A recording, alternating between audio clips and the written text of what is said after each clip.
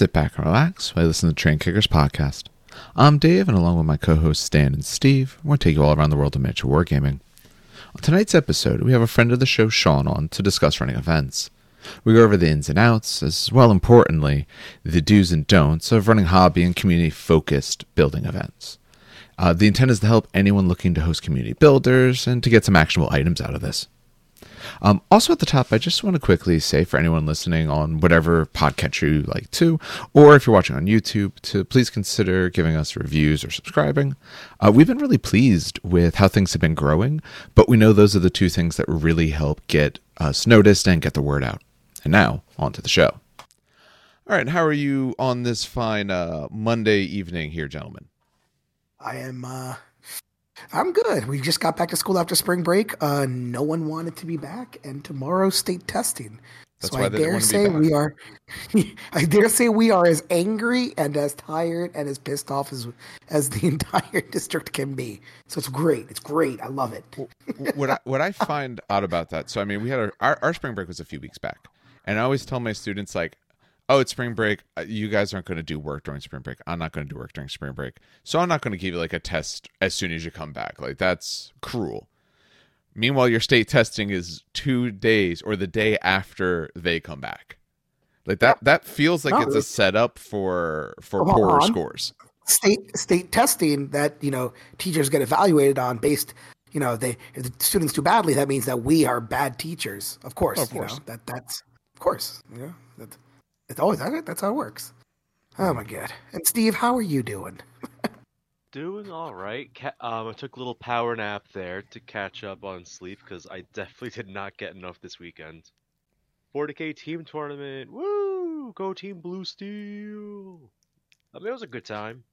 It was just a lot of 40K for any given 72-hour period. And how about you, Sean? How you doing? Oh, it's pretty good. This is actually my weekend. Got to spend a lot of time running around with the kids and, just generally trying to get as much enjoyment as possible out of that 48 hours. Managed to even build and paint some Zone Mortalis terrain. Nice. For everyone who does not know, Sean is a member of a local community who's run a couple 30K events for us. The first one that I went to was his Battle of Prospero event up at Kerwan's Game Store, and it was an absolute blast. And more recently, he ran a Istvan 3 event. Istvan 5 event. My apologies. Yes, Istvan 5. Istvan 5 event down at Mythicos Studios in Mawa. And this coming weekend, possibly earlier than the future weekend for anyone listening, Just released by Friday. Another have a Zone Mortalis event going on up at Toy Wiz in Nanuet. So that'll be what's the actual date of that? Oh, that would be on the 30th. 30th. Got it. Yes. Hopefully, we'll have everybody in there ready to roll dice around noon. But you know how nerds are. We'll see how it goes.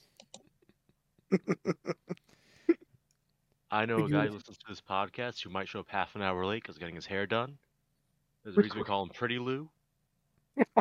He sounds like a fancy man, though. Lou is absolutely going to be getting his hair done before the event. So look, if you're going to kill someone, you should look your best. It's a very important day in their life. Absolutely. Oh, 100%. So my only question about that is, does the hair look good? I mean... Yeah, okay. He's always fantastic. Oh, yeah. Okay, so it's going to a good cause then. Oh, yeah, no. Definitely. He looks fantastic at all times. Well dressed, well groomed. Yeah. It's just fun to bust his balls a little. Oh, man. All right, so why don't we... So, Dave. Yeah, but we'll do something else for a quick second since this is Sean's first time on the podcast. So, do you want to give us like a little bit of just maybe a hobby background, how long you've been in the hobby, when did you get started, just something, like that? Oh, goodness. So I got into nerdery at 7 years old when I found a Magic the Gathering booklet on the floor of my school bus and hunted for a couple of months till I found a store that sold Magic cards because, they actually used to have stories in there about like Bob casting lightning bolt at Susan, and it sounded super cool. I remember those stories. And there in the store was second edition Warhammer 40K, and they were just coming out with fifth edition Warhammer Fantasy a couple years later. And both of those immediately caught my interest. 40K at the time also had fancy pamphlets with a short story, an example army list, and background fluff for all of the different factions at the time. I still have some of those. Anyway, I was hooked. I love dinosaurs, so I got into Lizardmen. I really enjoyed the fluff for the Eldar, so I jumped into those. And 24 years later, I'm still collecting Eldar, and I still have a bunch of square-based lizards sitting around. But in the meantime, I've done everything from Starfleet battles and BattleTech to War Machine. I like games that have a good bit of crunch to them, but I've found over the years that the most important part of any game is actually the community around you. You can have the most fun game in the world, and playing against a bunch of dicks means you're not going to have a good time. You can have a real bear of a game and find a good way to laugh about it with some good friends. What games do you currently play? Like what's in your active roster? Well, I am actually in a Age of Sigmar Path to Glory campaign because I convinced a bunch of the local guys to play Horus Heresy with me. And a lot of them actually played Age of Sigmar, so it was kind of a tit for tat setup. Heresy has definitely been my main thing. I try to give every edition of 40K a good try, but 8th and 9th haven't really caught my interest. And BattleTech is a once in a while for me. BattleTech's a once in a while for most. Yeah. Yeah. Everyone keeps coming back to it. Just for a little bit. It's that taste. Now, as far as recent painting projects, I recently finished up an Adeptus Titanicus mana pool, and was one of a couple of people to get a game in. What was that? 2 weeks ago? Yeah, about 2 weeks ago. Oh my god! Wow, it was. I just finished the last model for a Dystopian Wars fleet that will now go into a box and never be seen again. What army? Danes. I've got about 5,000 points of Denmark. Oh wow! I got Covenant of Antarctica, but I don't touch them. Yeah, I was gonna say I don't think I ever told you this, Shay, but me and Dave were actually vanguards for Spartan back in the day. Yeah, we were. Sure. Yep. We each had 2 Firestorm fleets. We both had dystopian fleets. Dan actually picked up the Halo miniatures as well. Yes, you had some of those. Yes, I did. I was not that anyone ever talks about it anymore, but I want to say it was maybe, I could be wrong on the time frame, 2-3 weeks ago. I was watching Angry Joe Show's Twitch channel, and they were doing Halo fleet battles. They're actually playing that, and I was like, it dredges up some memories. Wait, from like years ago? Yeah, it was that one. Yeah, the old defunct one. Yeah. But this wasn't like a recent video. This was they played it like literally 2 weeks ago. He does. What? I don't remember which day of the week it is. It's either like probably a Tuesday or a Thursday. Hold on. But he does like a miniature, because he does miniature war games and stuff like that. Like they're the ones who did the Street Fighter sort of board game. I guess it's technically a board game or fighting game, whatever you call it. They're the ones who did that. But yeah, so they'll do miniatures games. So they happen to randomly choose that game. I don't know why. 40K is one of the ones they've been doing more recently. They've been getting into that. But yeah, they just did that on random. I'm trying to find them right now. I mean, that's actually really, it's really cool that they're doing that. Like just a random peek at history. Yeah. Because I remember watching it for a bit. I was like, oh, is that what they're talking about? I looked at it, I was like, yeah, okay, that's what they're looking at. I don't know if they've always had it or if someone sent it to them or what, but because I didn't get a chance to watch it for too long. But yeah. But all right, sounds good. So why don't we'll move on to a bit of hobby, and I think Dan, before I made sure we did some intros there, was going to ask me about the hobby that I've been doing. It's the same hobby I'm doing right now, which is working on flayed ones. So, for anyone who is not aware, and depending on the army you play, you need to be aware of this, is Games Workshop, they did this, I want to say it was last year in the UK. It might have even been before that, or started a little bit before that, but it's just coming out now in the US. And it's their Imperium magazine. So this is a non-hobby store magazine. You can find it at like Barnes and Nobles or any sort of large bookstore style resellers like that, or even like a Walmart probably.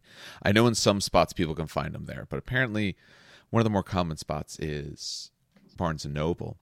And what's nice about this, so the whole purpose of the magazine is you're supposed, theoretically the person subscribes to it. There's, I want to say it's like 80 issues across the thing. And each issue is meant to introduce you to things in terms of 40K. So it gives you either with that issue, it's not like a bound book. It's essentially pages kind of stuck together, but it has, you know, a bit of fluff on a unit, has some rules about them, tells you the assembly instructions if it gives you models, it gives you like a little scenario to play with those models. Oh, these guys have this cool rule. Here's something you haven't learned before. Here's what the rule is. Here's how it works. Why don't you use it now in this thing? But what's nice about it, so the magazine itself is, US is about $14 bucks.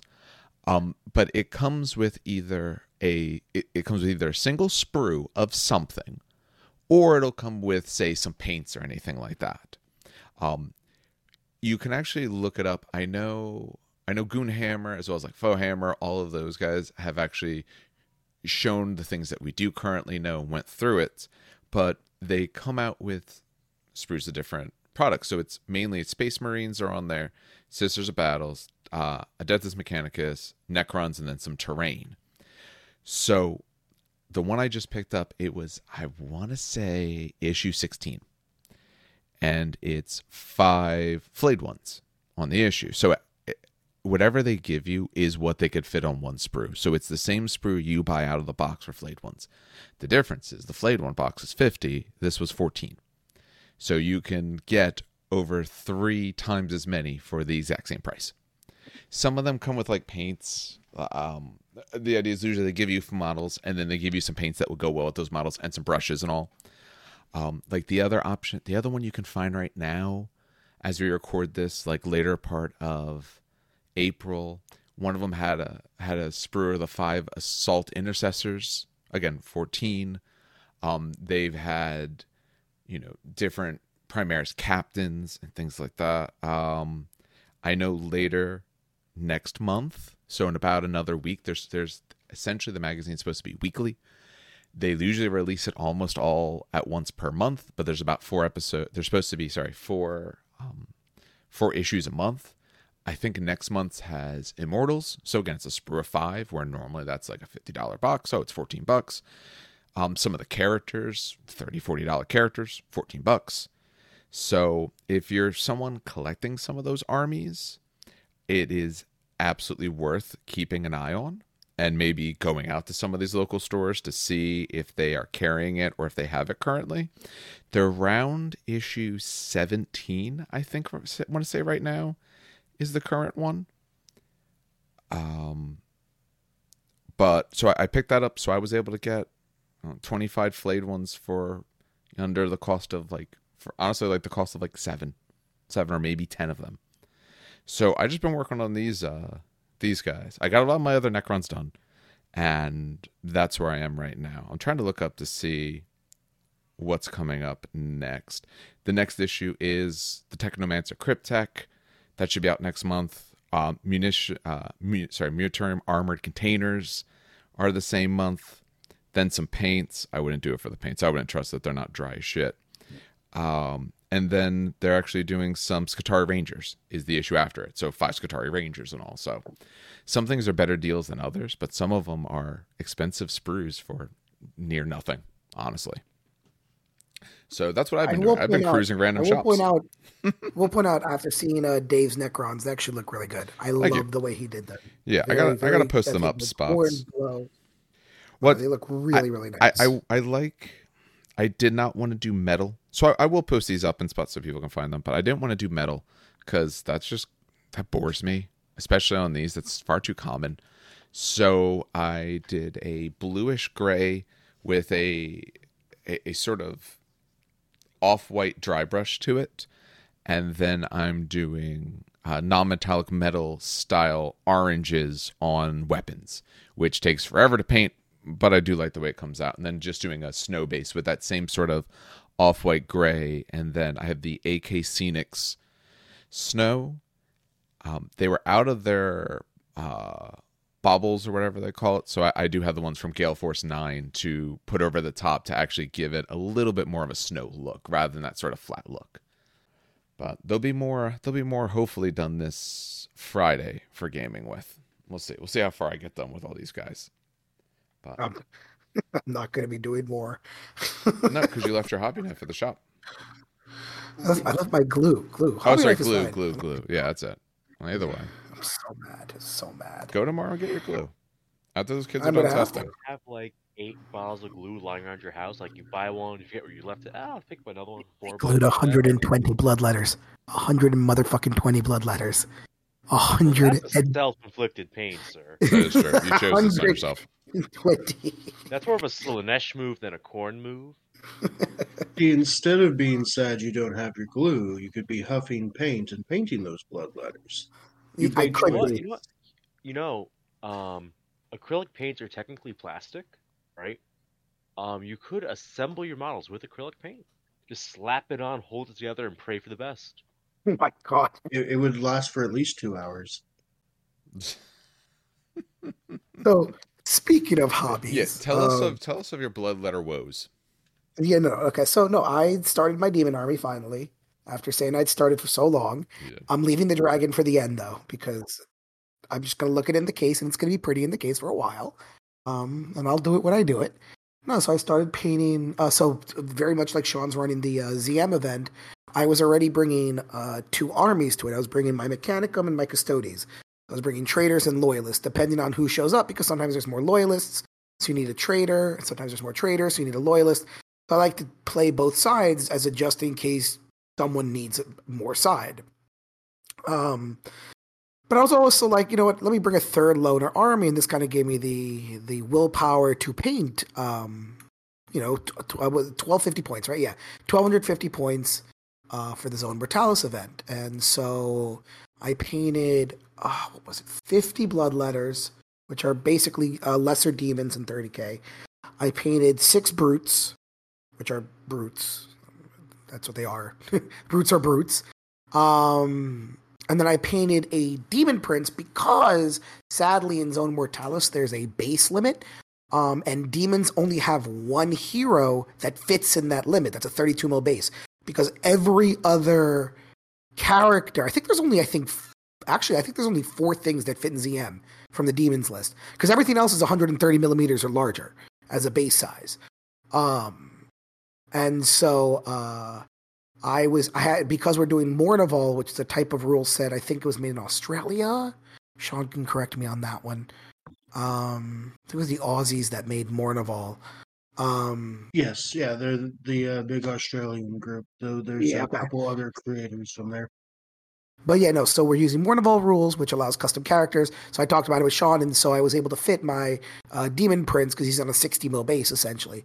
And I made a Mournival demon character for him. So it's essentially 6 brutes, or 2 sets of 3 brutes, I think 40 or 50 blood letters. It's 12, 12, 10. So 34 blood letters, although I painted 50, I don't know why. And a Demon Prince. And I think they came out nice. I honestly love the way they look, because I try to copy... So I hate the way GW does Khorne Demons, and this is probably going to get me a lot of flack, I think. I kind of hate the way... I don't like how bright red they are. They look goofy red to me. Okay. Which is fine for some things, like orcs being goofy green, fine. But these are supposed to be like demons, like fucking out of your nightmare, crazy, coming out of congealed blood kind of nonsense, weeping sores in reality. Demons. And so that kind of goofy looking bloodletter red never sat well with me. And I remember in Heresy, specifically the Forge World Brutes, the way that GW painted them was exceptionally like a dark, dark red with like blended blues and blended blacks. Um, and I fell in love with that color scheme, and it looks amazingly like Khorne. So I just kind of copied it, to be quite honest, to an extent. To an extent, but that darkish red blue is something I was looking for. So yeah, no, I definitely just kind of copied it, and that's what I came up with. There's nothing. And so they're kind of looking. Yeah, no, and it was actually kind of cool because there was a YouTube video of the guy who does the blending for the red into the black. Because I didn't do the, so what I did was instead of doing a red and black body, I just did a red body. I think I used contrast paint, Flesh right? Tear is red. Yeah. Yeah. Oh, yeah. Oh, that was the other thing. Yeah, the whole army is 98% contrast paint. I finished like in 4 days. It was amazing. But yeah, it's blood. It's Flesh Tear is red. The horns, while it was still wet, I did Black Templars black on the horns, and then I dry brushed black where the horns were to kind of blend it into the body. I used black and then Tamiya red on the swords to give it this weird kind of visceral gore look, and honestly, that was it. They just kind of really dark red, like very scary look. They look very scary compared to the way they look in the webpage, and I'm just happy they came out that way. Yeah. Nice. All right. How about you, Steve? Have you been up to anything? Yes. So like I mentioned earlier, I went to a team tournament this weekend. And because it's a team tournament, I have to actually kind of try at least a little bit to win my games. So I did have to be the bad person that brought a Crusher Stampede army for my team. Last hurrah. Exactly. In my hands, it's not overpowered. I can tell you that much. Jesus. I mean, I did do some weird stuff that I thought was like, you know what? Let me do this weird thing because no one else will be doing this, and I'm gonna make someone go, wait, what? I'm so confused. So I brought a Tervigon into the list to spawn 10 Termagants into the list. So I'd be like, hey, look, I have 5-up invulnerable save Gaunts. Isn't that amazing? They're not even objective secured. People are like, what the fuck? But in my round 4 game, I fought against the top Chaos player at the event, who had this Thousand Suns list. The dude's a great dude, super chill. But oh my god, that list gets, I think, 26 Cabal points to spend. Whatever psychic powers he wants, he more or less gets. Essentially, is the way the army works. But like, he made the mistake of killing 9 out of 10 Termagants. So the next turn, I had a full 10 Gaunts again. I just sat them on an objective, like, okay, I have an objective, and you're not going to dedicate the resources to pull my models off of it. That said, the rest of my army didn't really hold up to like 80,000 smites a turn. So, don't know if it was worth it. But it was fun. Anyone who knows my army, if you've seen it once, you will always immediately know I'm at an event because it's a very distinct army. It is an armor cast based / second edition based Tyranid army. So I have the Malefactor as the Tervigon. I have the Harspect as the Exocrines, the Adept at Home, because those are not nearly as points effective as Scythe Hero Duels. So I borrowed some Scythe Hero Duels. My army was not a unified color scheme, and it made me very sad. But hey, I won one of my games. How many rounds was it? 5 rounds total. Okay. Yeah. It was a really fun time. It was at the Palisades Mall. I haven't been there since I want to say Christmas 2013. And before that, it was Conflict GT in 2012, back in 5th edition 40k. Good times. But yeah, no, had a lot of fun. Every round was, in one way or another, either I learned something or I laughed about something. So I think that's a good sign for an overall satisfaction level of the event. Yeah, BFS, they run a good show. Nice. All right. How about you, Sean? So have you been up to anything? I had to Sorry. Yep. Well, I have been waffling a lot about the creation of some demo armies for Heresy. simply because I have so many armies for Heresy, and adding more of them for the sake of teaching other people how to play the game kind of feels like a step in the wrong direction. So instead of allowing indecisiveness to rule my day, I have painted up about, let's see here, they're on the shelf right there, a dozen Titans and a few Knights for Adeptus Titanicus. And that's been kind of scratching the hobby itch. Otherwise, there's been a lot of, like I mentioned earlier, Zone Mortalis terrain. I'd been again, I have a problem with determining colors sometimes. My mind goes to, well, what color would it be?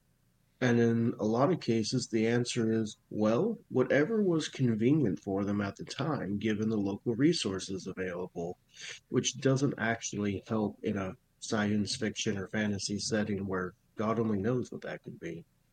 And so I end up spinning like a hamster on a treadmill for a while. But this event that's coming up really kind of kicked my butt into gear and said, we're just going to figure it out, and we're just going to go with red doors and gray and or metallic walls. Kind of did some fades in and out with that. And I purposely made the hallway sections with the doors on them red topped as well.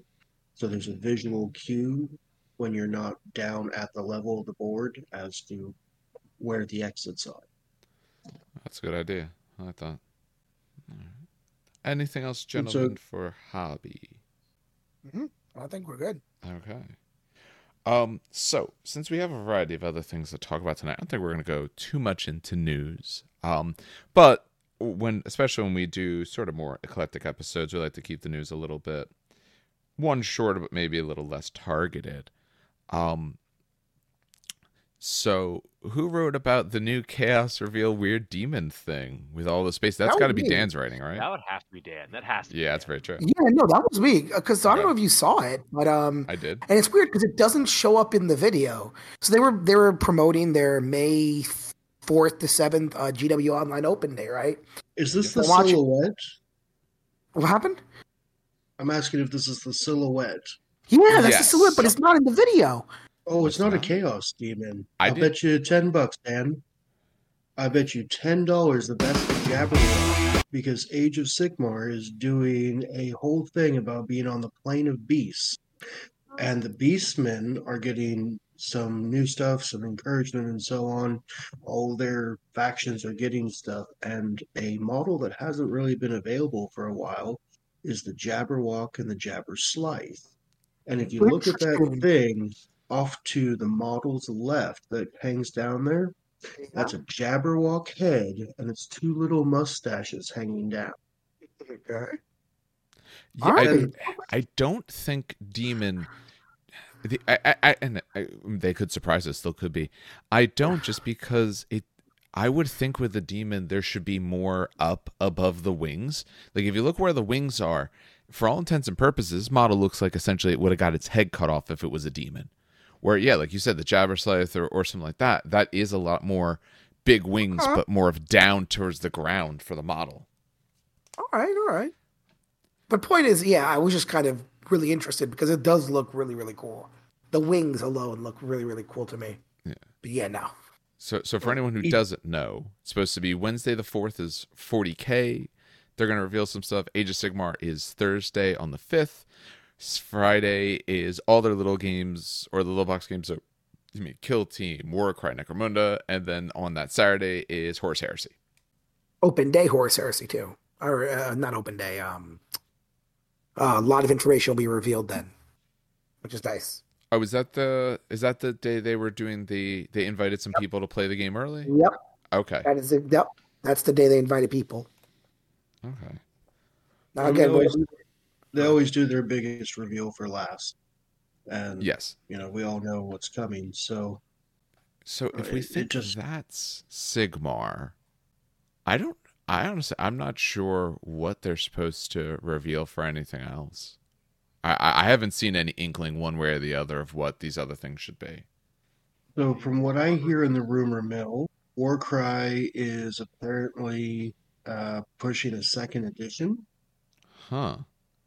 Now, Kill Team just had a major release Yes. and a new edition starting, so it would make sense that that is probably some new kill teams because they're standardizing those rosters quite a bit.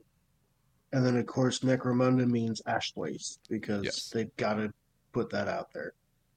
Yeah, because it did just. The only other thing I know that they showed about that was that they've finally, they've shown some of the prices for the big box and everything like that. Still waiting on that train though. Still got that train. I think we were talking about in the chat because I know we were debating how much that terrain box is going to be, at least for Necromunda, and I think someone in the chat was like, GW shops are estimating around $300 was what we were saying. They showed it to be 300. I saw it on Bell. Oh, they did. Earlier. Okay. Yeah. Never mind. Yeah. All right. Yeah. What it was shown. Now it's terrain with models and all. It has some of those grasshopper guys and all of that stuff. But yeah, it was 300. So interesting. All right. So you guys all do Heresy. What's the prediction for Heresy then? Are they showing us models? Are they giving us just more rules unleaked? Or what do you guys actually think they're going to do? I think they'll be releasing like actual rules. I'm hoping. Or at least confirming the rules that maybe were already leaked. If they were going for a June release and they have all of these influencers and YouTubers and so on there to actually play the game, it would make sense if this was kind of like the start of the actual rules releases. We've been seeing some of the models. We've gotten a little bit of announcement about PDF units being a continuing thing. I really think that they are most likely going to actually be like, hey, here's a game of Heresy. And we probably won't get any of the nitty-gritty crunch that I know so many of us really want to be biting into. But I'm sure that we'll see some of the rumored things like maybe reactions or changes to reserves or how you build an army. Any other company might actually like give you rules that day. Like, hey, here's the preview. We know you guys want it. Hey, here are the rules. GW doesn't do rules for free. So I think from that day, we are going to see a lot. I think not that necessarily going to hold anything back intentionally, but I don't think they're going to give you enough that if you're not watching the leaks, that you'd actually be able to play the game. Though, I think they're going to show something off or something new in plastic that they have not shown yet. That's my thought. Oh yeah, that was the other big news we should probably talk about. Weapons for the beakies, because right now it's just bolters, not even a bolt pistol for the sergeant. Although, fun news, they did release the plastic Spartan news. Yes, and that's going to be sexy. That already caught like 4 or 5 people's heads to play. So. Well, and there's a price sheet that's been going around, and who knows if it's accurate or not, but it talks about plastic Sicarans, plastic Predators, plastic Rhinos, and limited release boxes of a Predator Squadron. So I wouldn't be surprised if there's a lot of plastic Heresy that we haven't seen any inkling of yet. I haven't honestly seen that the sheet with the prices. That's interesting. Oh, that was leaked, not leaked, but leak is the right. That was leaked like a week ago or 2 weeks ago. Did it say anything about what the big box is supposed to be? That's the one thing I'm most curious about. Oh, I don't remember. Let me take a quick look. I think I have it in the chat around here. But I remember, for example, that the Predator Squadron was reported to be clocking in at 107 pounds. That's not bad. That certainly caught my attention. Only what, $120-ish? 180. 107 is not 180. Get out of here. Well, in GW math, it is. Yeah, remember, it's never a direct conversion. The straight conversion at right now, I think, would be like 120. Yeah, 120. Then, they never do straight conversions. If our dollar is stronger, they raise the price to make up the difference. If our dollar is weaker, they raise the price to make up the difference. Like, no matter what, the raise prices make up a difference. That GW, does kind of please. Yeah. That's get ahead of inflation. So if it please. is 120 straight conversion, it's be closer to like 180. Yeah, have you not noticed Well, that makes sense. The prices though, are never it's perfect. $60 a Predator. Well, you would want some savings. That's why. So I was hoping for our That 140. is savings because the individual Predators probably $75. Looking at this, No, Well, they- wait, because Oh. here's the thing. According to the rumors, which are, of course, just rumors, and we could all be off base, but there are rumors that Predators are going up to squadrons of 5.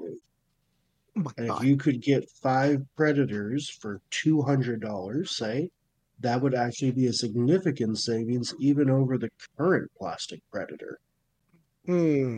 Possibly too good to be true. So, grain of salt. you could also charge 10 extra cents for not having to click 5 times on add to cart. Who Oh knows? my God, that's called the Oh my God, what are they called? One-click One-click bundles. One-click bundles. Yeah. Yeah. Let's remember they don't necessarily save you money if they don't want to. Having said that, though, if they really want this game to do well, they need to be saving people money. No, they have All to. right. What I imagine is you have a lot of great release, like great savings on drop, and then in a year raise it like they usually do. Yeah. Or Look just at a discontinue Death those is Titanic. boxes. Sorry, did you find something?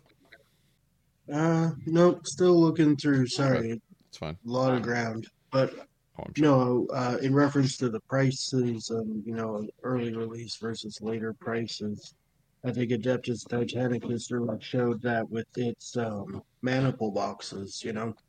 Those are still in high demand, and now people are selling them for like $5 less than the combined total of the contents. Yeah, the first Titanicus box, I think, is what got me. Yeah, that's the one that got me in. The Grandmaster Warlord. one? No. Well, Okay, second good. one. With Axiom then. The Yeah, Axiom. the Warlord, the Reaver, and the 2 Those Warhounds. two. I bought 2 of those boxes, and that's how I got my Furians. And I just added from there. I mean, Titanicus is a game that, past the Grandmaster box, they have treated very nicely up until the War Master. yeah. Then they kind of got on my less than absolute love side, because they still have not dropped separate weapon sprues for it, which I think they really should. Agreed. Okay, we're in a hobby. There's a lot of FOMO and all these concerns, but I do think if you are strongly considering Heresy, if these boxes look good to you, I think they're worth trying to pick up or pre-order or whatever way you want to do that. Because honestly, I think in like a year's time, a lot of the boxes that are going to come out just won't be a thing anymore. Yeah. They got rid of the Titanicus really good Axiom maniple, and they replaced it with a shittier one, in my opinion. The third one wasn't bad. The one with like the Warbringer. Yes, the one with the Warbringer wasn't bad. But and I honestly think with all this plastic coming out, it's just going to attract so many people. It's just gonna. Here I'm seeing something about the launch box, Age of Darkness, Horus Heresy launch box. They're saying 240 pounds for 40 Beakies, 10 Cataphracti, a Spartan, a Contemptor Dread, the 2 characters, a rule book, a fast play booklet, a campaign booklet, templates, dice, and other accessories. It's like $300. That's probably going to be the price point then. Yeah. Yeah, and that's actually fun fact. Is that a lot? Like, is that a big hit originally? Yes. Is that a really good fucking deal though? That's a Also, 2,000 yes. point army. Yeah. I think we were pricing that out before, I think, on the chat. I think I made a salamander list that was like 2,100 points just on that. Right.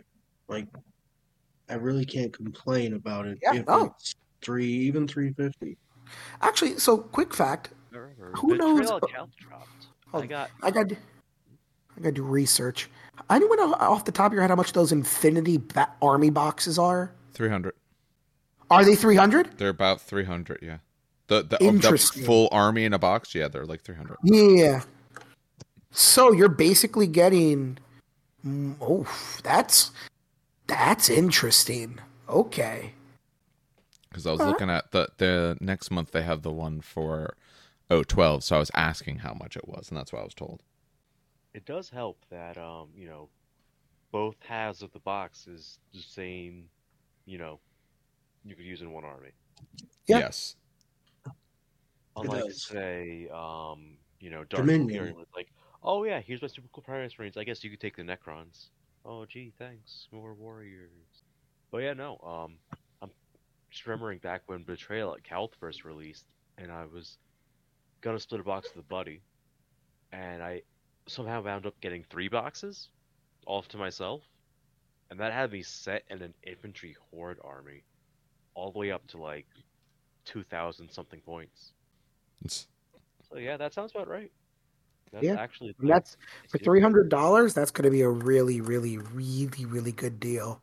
Well, and look at what they did with Dominion. Look, I mean, I'm not actually a huge fan of Age of Sigmar, but look how much stuff they put in that box at that price point. Yep. For a limited or semi-limited run, I don't think that's actually an unreasonable amount of money or value. Yeah, man, we might be seeing a lot of Heresy players, and I'm not even going to complain. I'm very happy about new players because, with any game system, if you're not bringing in new players, you're just losing them. Because everybody has a kid, a new job, needs to move. It just happened. Yeah. Sounds like my BFG experience. Yeah. Everybody's BFG experience. All right. I think that does it for us for news because we wanted to keep that a little bit short of for what's going on. So, why don't we start just by, since the three of you were in that Titanicus event, why don't you guys just discuss it and all, and that'll lead us nicely into both running events as well as attending them. My first Adeptus Titanicus event, also known as the Triumph of Dan. To be fair, that second game was hilariously I rolled. That stupid second game should never have happened. Why should I agreed to the turn. So this was, mind you, my fourth. Dan is a terrible person. No. Okay. Hey, Sean, now you may say what happened. You may explain it. My fourth game of Adeptus Titanicus ever. Oh, no. I agreed to allow Dan to field a War Master Titan at 2,500 points. And then the scenario that we ended selecting required you to destroy 25 percentiles to score victory points. And since the War Master Titan he had ran at about 1,200 points, it meant that I could not score more than 50% kill on his army unless I killed it. And I was running a lot of Warhound. It wasn't going to happen in a feasible game. So to interject, in the middle of the game, I literally go to Steve and hey, Steve, what's the primary we're playing? Because I had no idea what the actual primary objective of the game was. He did help me select it. I had no idea. He had already built his list, but and there's absolutely no hard feelings. I love a good challenge. It was a great game. And honestly, if he hadn't managed to reach out and punch my Nemesis Warbringer down in a single turn in the last round, he wouldn't have won. Yeah. I think had my Reaver not exploded in the middle of your lines, because that hurt. He didn't do anything but just went nuclear in the middle of your lines. Now level with me. That felt like it was by design. You even had a strategy. It actually wasn't. Nuclear. I warp jumped him because I wanted to charge him, and then you very strategically put your knights right in front of him. And I knew that at that moment, when I killed the little knights that blocked him, I was not able to do anything because he had a warp missile too. He was going to go in, charge, do a power fist. That was his job. But you cleaved him in almost, I think, a single or 2 rounds of combat. They charged in and almost destroyed him. And then Yeah, I those think were the Tropos. They had the fusion yeah. close combat weapons. They And were then pretty I cool. was just like, all right, I need to wipe them out. And then I think your Warhound shot at him. And at that point, he had like one pip on his body left. And I'm like, well, he's not charging and doing anything. So let's get him into a position where he just goes nuclear. And that's what he did. They took reactor override codes just in case. Dan runs his Titans yeah. hot. Always. He always runs his stuff very hot. Always. Fair enough. Nothing wrong with knowing who you are. Yeah, it's a strategy. But I always take warp displacement. I know Sean was laughing in our first game because I was like, the Reaver, I think, jumped across the forest, the jungle terrain, which was beautifully done by Steve, by the way. Actually, I will say that was Lou that put that together. I'm like, here are some trees. Do something. He's like, yeah, man, sure thing. He's like, how does this look like? Dude, that's great. Yeah, it was beautiful terrain. But even the first game, it was the second game was actually quite close. I think it was like 30 to 33, to be quite honest. Yeah, because of secondaries and so on. Yeah, secondaries, and the only reason I won was because of the secondaries. I think because I got 5 points for the secondary. But yeah, no, it was a really good game, and the first game was good too. That forest combat was great, and things just died again. But no, it was a good little event. I liked it. Now notice, these two guys are talking about the two games they played, and I'm like, yeah, we had a tournament. So I got second. While everyone that went to this event had a great time, had fun and everything, a tournament it was not. So no, I got second place at my first Adeptus Titanicus event. Don't waste. I didn't win a single game. It was a failure. As an experience, I think it was a perfectly fine time. And so why is that for people who are not aware? Why is that why did it fail, or why was it a good experience even if it was a failed event? Why the fail, and why was it a good experience either way? Go start with one, then go to the other. Okay. So two things happened. One, I did not advertise the event very well, even within my own groups. So it was like, hey, I'm doing an event, guys. It's in 2 weeks, and then like that's kind of all I did. Instead of I wanted to a big thing, build up to it, but I just didn't put enough into reminding people, pushing people, hey, make sure you come, make sure you come, make sure you come. And the other thing is I ended up changing the date of the event at one point to push it back. Okay. I wanted to squeeze in a 40K event the weekend before it. No, the weekend after it. So it was a weekend later. It was going to be the weekend right before, the Saturday right before Easter. I moved it up a week because I'm like, right before Easter. I'm thinking about my demographic, they're all, they're pretty much all parents, they'll have families to think about. I should probably, not take up the day before Easter with this. I'll, do the weekend before. Unfortunately, that made the pre-Easter weekend for everyone, where one guy had, the other half of the family's Easter and all that stuff. So all kinds of stuff with that just made it so that it didn't quite work out. So when you have a date, commit to the date. Generally speaking, that's the way to do it. And advertise. So if I did those two things, probably would have had at least one more person show up. Okay. And that could have at least done round robin sort of deal. You had, was it 4? Is that how many people you said showed? Myself and 3 others, so technically 4, but I was hoping I wouldn't have to play. I wanted to get some terrain stuff done. And then Lou's like, nah, man, I played you a million times. So, I'ma just chill. I'm like, okay, cool. And we just chilled, chatted, worked on terrain. I think we spent all of what would have been round 1 just talking about New Heresy. So, yeah. It was a great day of games and such. Great day of hanging around. Not a great tournament. All right. Although, we do have an undefeated Titanicus champion now. You're welcome.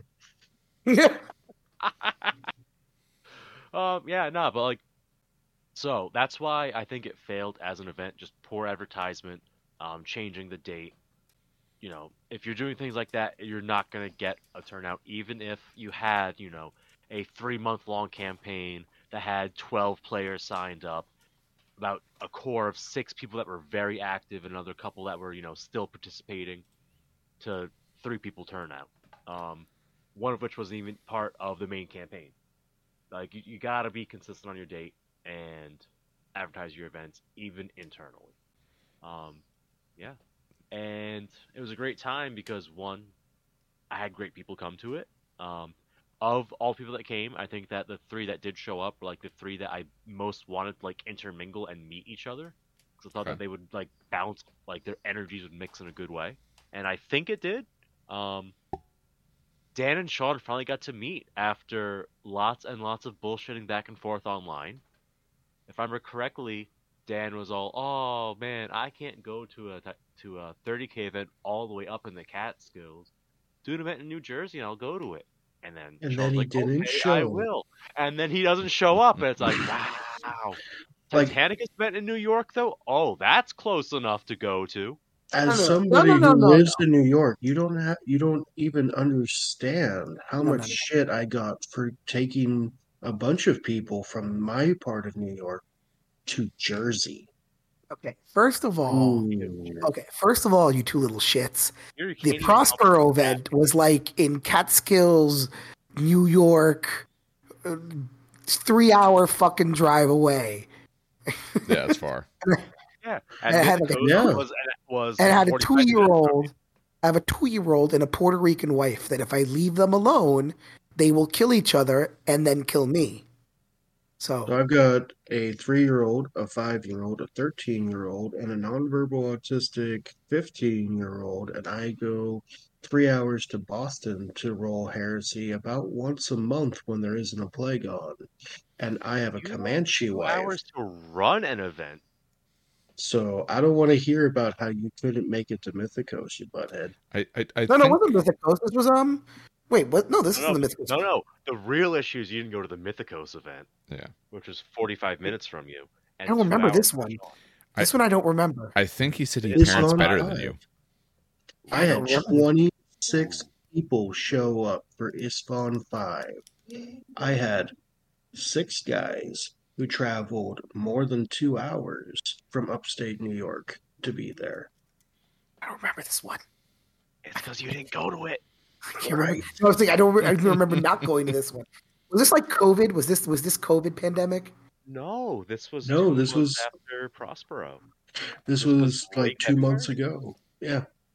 This was 2 months ago, and we also had a large portion of the New York City crowd came out. Some folks picked up some of them from the local trains. We had one guy who had no interest in pursuing heresy, but he showed up literally just to help his buddy run an army for the mega battle. It was a great event. I had 26 people, and we raffled off box of Terminators and a goddamn Spartan assault tank in glorious resin. And I mean, by all accounts, it was a really good time. And we had some beautifully painted armies there. Several people brought Primarchs for the one-on-one battles. I got to see Corax beat the ever-living shit out of people. It was great. We even had a couple of true scalers there. Pre-Tortuga style true scaling. It was crazy. Wow. Now I really don't remember this. Wow. You didn't go. They already told you that. You don't remember because you weren't there. No, but like, I don't even remember this being advertised. Holy shit. You actually kind of were a little upset because being ISFON 5, there weren't any custodies there, and you were on the fence about what you had that you could run fluff-wise. And I specifically conversed with you about the fact that there were Mechanicum forces there, and that your Dark Mechanicum were more than welcome. Oh my god, I think I remember this conference. Oh, man. Oh my goodness, Dan. We even had loaner on. New York suddenly wasn't too far away. But yeah, no, that I think it's great summary though. Like, that was a fantastic event. I had a ton of fun. I don't think there was a person in the room that had a bad time. No, everybody seemed to be doing pretty good. Sean does run good events. Al, Sean, and Steve do run very good events. So So why don't we use that to lead us into this main topic? So we kind of split into two different things. We talked about running events as well as then attending. So we'll start with running. So, I mean, it's been a while since I've done any events. You guys seem like you do a bit more. So we have a bit in terms of the show notes of an order, but if someone has a better order, a better thought process in mind, that's fine. It looks like the current discussion was sort of 3 things to keep in mind when running events. So, if you want to start, Dan.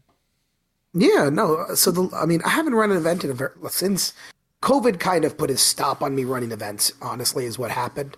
But I did used to run events, especially when, like, I used to be a Spartan Spartan Vanguard. I used to run Firestorm Armada events all the time because I loved the game. Shit, space battles were fun. So I think for the top 3 for me, honestly, it was terrain, atmosphere, and food. Terrain, listen, I know it's a pain in the ass, but if you don't have terrain, ask people to bring terrain. People will happily sometimes bring terrain to fill up a table. Honestly, you need to have your own terrain as well, but for example, like when Steve ran his event, right? Steve had a beautiful space elevator. Heavily on Dan. But I was gonna say he had a beautiful space elevator done, but I brought a majority of the terrain, and I didn't hate that at all. I liked that, you know what I mean? And just ask people to bring terrain because they'll do it. People will come together and help you out, and it attracts people too. Niche games, for niche games, very often in a group, someone's gonna have their personal collection, and as long as it's respectfully treated, they're okay bringing it. Yeah. And it attracts people who play the game, but it also attracts people who are curious about the game and they just want to see it, you know? You can't be afraid to make a little bit of a spectacle between terrain and nicely painted armies. Yeah. That really grabs them. Yeah. To see, for example, I was playing Dave, right? For the first time ever with my demon army this Friday, right? And to see the demon army and his Necron army painted on the table, it looked with some pretty good terrain. It's Maplewood terrain, so it's not like we're called terrain kickers for a reason, guys. Yeah. But I don't know if Dave's laughing in the background. I heard something. I might have a little bit. My stuff's not muted, so. Yeah, okay. We're called terrain kickers for a reason, so it's not the best looking terrain, but it looks good. It looks good. And with 2 painted armies, that one guy came by. I don't know who he was. I think Dave knew him. But that one guy came by. I'm like, oh, what are you playing? Are you playing demons? I'm like, yeah, this is my first demon, run through. And he was just asking questions about it. You know what I mean? The guy who he was later playing Brett in a game. That guy. So. Yeah, it was the Space Wolf player, right? Yes, he does. Well, Brett was playing Space Wolves. He was playing. He was playing Grey Knights. Oh, Grey Knights. That's right. He might have Space Wolves as well. I think he has. I know. Yeah, I just don't remember his name. So if he listens, he can tell me later what his name is. But I don't. So sorry about not remembering. But he came over, and it's like it attracts people. True. And I'd like to highlight and underline what you just said there, because that is a major part of why the local game store is so key in the life cycle of any game, of any gaming community. Because otherwise, who's going to walk by your basement or your spare room and see you doing all of these things with all these beautiful models and this cool terrain and ask you questions? Do you have that many creepy stalkers? Because I don't. Oh my god, that reminds me. The first time I actually met Dan in the flesh. Yes! Oh my god, I should have brought this up! So, it was pandemic. Parkhammer! Right? It was early pandemic, so it's like, okay, we don't really want to go indoors anywhere. But, it was the summer, it was beautiful weather. It's like, you know what? Let's go to the park, set up a table, and play a game outside. We're still masked up and everything. Table's 4 feet, you stand a foot away. Now we're 6 feet apart. It's like, safe environment for, it was, crazy. Like, we don't know what was going on at the time. Like, we met up at a park and we had so many people walk by and go, whoa, what is this? Kids, adults, everywhere. It's like, what is this? This looks actually one of my dreams. I completely forgot. Dance Terrain is great. Yeah, I will put out there. Like 3-dimensional board itself. Like, Oh. Yes, I did have the oh my god, what do they call the Game Zone tile? Oh my god, I can't remember what the company. I know they're defunct now. But no, I would absolutely love to see an event be run outside, like choosing a middle ground park, and bringing like picnic tables or 6x4 tables, setting up those fold out tables and just bringing to it. That would be fucking. It's like, having barbecue, beer, that would be an event, in my opinion. You would want to have never just in case of rain. Bro, I don't think I've ever seen that happen. I don't think I've ever seen on YouTube or any news, like any news sites or Goonhammer. I don't think I've ever seen an outdoor event. You've never played Lawn Hammer? Yeah. Well, haven't Barkhammer? As a personal Lawn thing, Hammer. I like Lawn a Hammer. public event though. No, Lawn Hammer though. Like I've played outside my house or apartment, but never like in a park. You know, like with the barbecue going and like. Oh sure, because somebody's dog's gonna eat your friggin' basilisk. Oh, I think the other thing you have to keep in mind is like where our location is. I think the same way as when I remember when I was out in the Midwest at one point for something, there was also just a lot more outdoor stuff. Like one of their, I think we were at a mall or something like that, but it's all outdoors. It's a few little things kind of, but it's all outdoors. So certain areas in our country have a lot more of that sort of outdoor atmosphere because of their weather. So I think if you went to the right spots, you might be able to see it. You know, that's absolutely fair. Yeah. Like in Arizona, they don't get as much freak rain or weather changes as you might get in, say, Florida. Yeah. Yeah, but they really like their AC. They want to be inside. Oh, yes. So true. Been to Florida, I hate it. Yeah, you need to have the right weather and infrastructure for that. Yeah, but just that was a little side note because I did enjoy Park Hammer a lot. That was really cool. So that was the first thing, terrain. Second thing you need is atmosphere. And this has happened before. Not an event I run because usually I've learned my lesson to kind of make it clear what we're doing. But definitely atmosphere. You know, make sure if you're going to when you're running an event, make sure you either make sure it's a tournament or a narrative event, right? Or somewhere in between. You got to make it clear because I've seen someone running I disagree with the title, by the way, that I'm about to say, so bear with me on this. But I've seen someone run beginner level tournaments, right? I've seen someone bring beginner level tournaments. So you'll have someone bring in their like box set army. And then someone will run Crusher Stampede. So it's like, help! I'm being attacked. Yeah. No, but even so, or like so the specific example I saw. This was back in, oh for fuck's sake, this was either 5th or 6th edition, and someone was probably going to correct me in the comments or right now. But it was a beginner level tournament. And I had started playing Grey Knights, but not Drago Wing or anything like that. So I brought in some Purifiers because I really like the way they look. I brought in some Interceptors, I think they're called, the ones with the teleporting backpack. Just really cool, interesting stuff. I had never bring because I wanted to be beginning a tournament. And some guy brought Drago Wing, essentially. He brought 20 Paladins with Drago, 3 Daconauts. Oh. Yep. And it's just like... And he won. Of course he did. Yes, single-handedly he won. But it was just like, you kind of feel, it's like you look at that and you're like, why? Fucking why? So you kind of have to make your shit clear, whether it's a tournament, a narrative.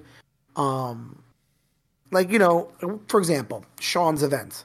I know when I'm going to Sean events, I made fucking, God, how many lists did I make, Sean? 16? 17 lists? There were at least 30,000 of them. I have run between 16 or 17 fucking lists for this goddamn event on the 30th. And that's just with the Custodies. That's not even, I'm not even count the demons. I didn't count the Dark Mech. No, just the Custodies. I have 16 to 17 lists. Each one of them has their own fluffy narrative. Each one of them has some sort of thing that they're doing. And I still don't know which one to bring. I still might change on the last second. You even asked for permission for a custom force organization chart to run just 2 HQs, and then you're like 18? I think that was the maybe 2 hours later. You were like, what about these other? No. Fun fact, no. I figured out in Mournival the list. It's actually hold on, give me a second. It's 730 points. So whatever that is out of 1250. So that's what, 300, 400, 500 points less. It's a 735 point list. I brought, but fun fact, they're both in the crate right now, ready to go. I brought it's so weird because it's like I know for this event that it's narrative. He released the missions early, and I just kind of want to be like, okay, they're in a. Why would the Custodes be here? Okay, so I'm gonna bring this person, but you know what? I think there's gonna be demons, so maybe there should be a Sister of Silence attachment because they're really good at taking down demons and maybe psychers. Or maybe and so you know what I mean? Like I'm going to a narrative event, I have 16 or 18 lists versus if I'm going to a tournament event, I'm taking one list. You know what I mean? So there's no, yeah. So you said you don't like the phrase beginner tournament or beginner event. Yeah. Why is that because the connotation just being less competitive?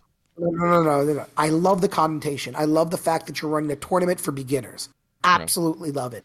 The problem is human beings suck. Yeah, the problem is human beings suck. That's not like this is just me teaching history. Human beings will game the system whenever chance you get it. 90% of the people that attend those events are going to be beginners. The 10% are going to fuck everything up because you're going to have some asshole bringing, Harlequin or Sigmar dragons. Or you're gonna have someone. Oh, I didn't know this was beginner. Or, oh, I just bought this army. I just wanted to try it. I'm a beginner. Meanwhile, he brought fucking 9 Darklands Harlequin Viper bullshit vehicles. You know what I mean? Beginner tournaments are great in theory, but in practice, I don't think they work because people, not everyone, but people in general sometimes just suck. That's just, it sucks that's just how it is. I'm sure people will disagree with me on that. Well, but to some extent, I do. Counterpoint? Yeah, go ahead. Do yours first, and I'll do mine. I think that what really is the thing here is what makes it a beginner tournament is not just telling people, by the way, this is a tournament for beginners. I know that we have talked a bit about how prize support needs to be set up. And for me, a big part of what makes a tournament a beginner event, whether it's tournament style or narrative, is that the prize support is geared more towards basic generic units that new players are going to need, and that the painting requirements are either very, very loose or non-existent to allow people who are just getting their feet wet to really get into it. It's got nothing to do with just like them happening to be new, because you could have someone who's new to the game who's been playing war games for 20 years. On the point of prizes, you also could lean towards making the incentive to show up and not the incentive to win by either making it just door prizes and bragging rights or making it raffled prizes. There's a reason that I love Sean's events because it's raffle prizes. So it's not like, I'm going to this 30K event, I'm going to go to this tournament, I'm going to crush all these people, get first place. Like, there's no first place. Like, you show up and maybe, you get a set of dice. Yeah. I still have fucking, I still have those 2, oh my God, I don't know what to call them. They're framed. From the 2 Heresy events I went to. You know? Yeah, your bragging rights prizes. The best fluff loyalist and like... I can't read it from here because it's too far away, but I still got them. I love them. They have no monetary value. They don't make my army stronger or weaker, but they're really cool. They're framed awards. I like it. It sounds stupid, but I like it. I think beginner style things can work, and I think it could be one like was sort of said there, the way you do prizes, what you do for prizes, making them random. Don't incentivize people to want to bring shit lists. I think the other thing is if you happen to be in an area where even if you try to do that, you're still going to get some tryhards. That's when you talk to people, and maybe that's when you do something. What they used to do is more comp style. Okay, I'm also, not only is it how well you do, I'm going to judge what did you bring. Because a new player, someone who's newer, either won't be or shouldn't be bringing the nastiest stuff. No. They won't own it. If you're not chasing the meta, you're not going to have that. Yeah. It goes back to, again, make sure you know what your event is going to be. You know what I mean? Like when I go to Steve's events, I know that they're narrative. When I go to Sean's events, I know that they're narrative. When I go to, what is it called? Leprechaun tournament bullshit 40K thing, I know I got to bring a hardcore list to win. Know what event you're running. It makes sense, right? Just know what you're doing. Have a goal. Didn't you bring a what is it? Don't you play Custodes? Yeah. You have no right to talk about 40K and being casual. Listen, bitch. Since 7th edition, I played Custodes. I had to survive 7th, and I had to survive 8th to get where I am. And it's down again. It's nerfed. So I'm fine. People are like selling their Custodes armies, and I'm sitting here laughing my ass off because I'm playing my old 8th edition army again. People need to calm the hell down. Last thing, when running events. And this is a big one. And this one, honestly, I didn't think too much of this until I met Steve. I'm not calling you out or anything, but you're one of the main reasons why I put this on. You have terrible stuff. No. The last one, the food. Okay, so just the way you said that. Not the atmosphere. I didn't think it was a problem until I went to an event that Steve had. That's the way it sounded. That came out horrible. No. Let me explain this. Food. Food is one thing you want to definitely keep in mind during events. I know a lot of people order pizza for lunch, and I know a lot of people like to bring Dunkin' Donuts or coffee, which is fine. That's like 98% of the time. But sometimes you will have the guys with like food allergies or lactose intolerant. Although I always make fun of lactose. I'm lactose intolerant. I don't give a fuck. I will shit my brains out and still eat pizza and ice cream all day, every day. But like you'll have people who are allergic to food. Like I know Steve is kind of allergic to everything. Yeah, everything. No, but there was one specific thing that's in everything, and that'd be corn. Yeah. Corn, that's what it is. Yep. He's allergic to corn. So if I'm running an event and Steve's there, I'll be like, hey Steve, I know we're ordering pizza, but do you want do you want anything else from the pizza place or like anything like anything to like you can eat that I'll order? So just kind of always keep that in mind. It adds to like venue is versus place you get food, right? So like like Mythicos Randolph, right, is in the middle of nowhere. If you want to get food, you have to go one way, make a U-turn to go somewhere, take a U-turn to go back. Whoa. At Randolph, people have to really leave the location unless they want pierogies, right? Yeah, I was going to have that sexy sandwich place there. That's like the one option there is. Okay, right? The one option, yes. But I was going to say it's good. That's why they'll often order a pizza or something, right? Or like Toy Biz, same deal. Like there's a Mexican place 3 blocks, I guess, down. But if you want literally anything else, you have to actually get in your car and move to get there. So that's why I order a pizza usually, or I'll get Dunkin' Donuts to last through the day. But somewhere like Mythicos Smawa, where it's literally in a shopping center with a pizza place, a Mexican place. There was a Chinese place. There's a Chinese place. Yeah, it still is. There's a Dairy Queen. There's an entire grocery store, literally all in the same shopping center. They don't have to order food because there are options literally everywhere in walking distance. So yeah, your venue and food is also another thing you gotta consider. In the mall, you don't have to order pizza. There's McDonald's in the same building. But yeah, no, food's definitely a thing to consider. And with including that consideration, how long you set aside for lunch. If people have to travel, make sure there's at least an hour for food. Yes. Get it and come back. If you're providing pizza, you could probably cut it down to 30 minutes if the pizza's on time. But yeah, those are kind of like my top 3. I mean, honestly, I did add a 4th, which is just make sure you enjoy yourself. I've seen so many people run events, and they just hate the fucking event, and it brings everyone down. Fun fact, I've never seen it for a narrative event. I have yet to see someone run a narrative event and them being hated.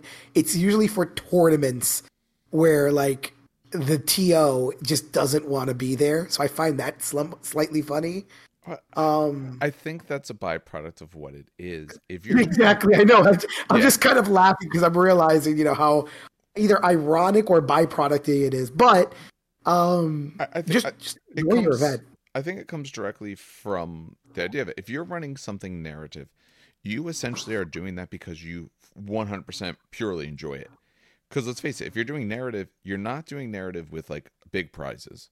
You might not be doing narrative with that much support from, say, Game Store or whatever it is, anything like that. You're doing it because this is something you enjoy. You actually like it. So you probably have a bigger investment in it than or potentially bigger investment in it than someone who's experience doing something of it. purely competitive.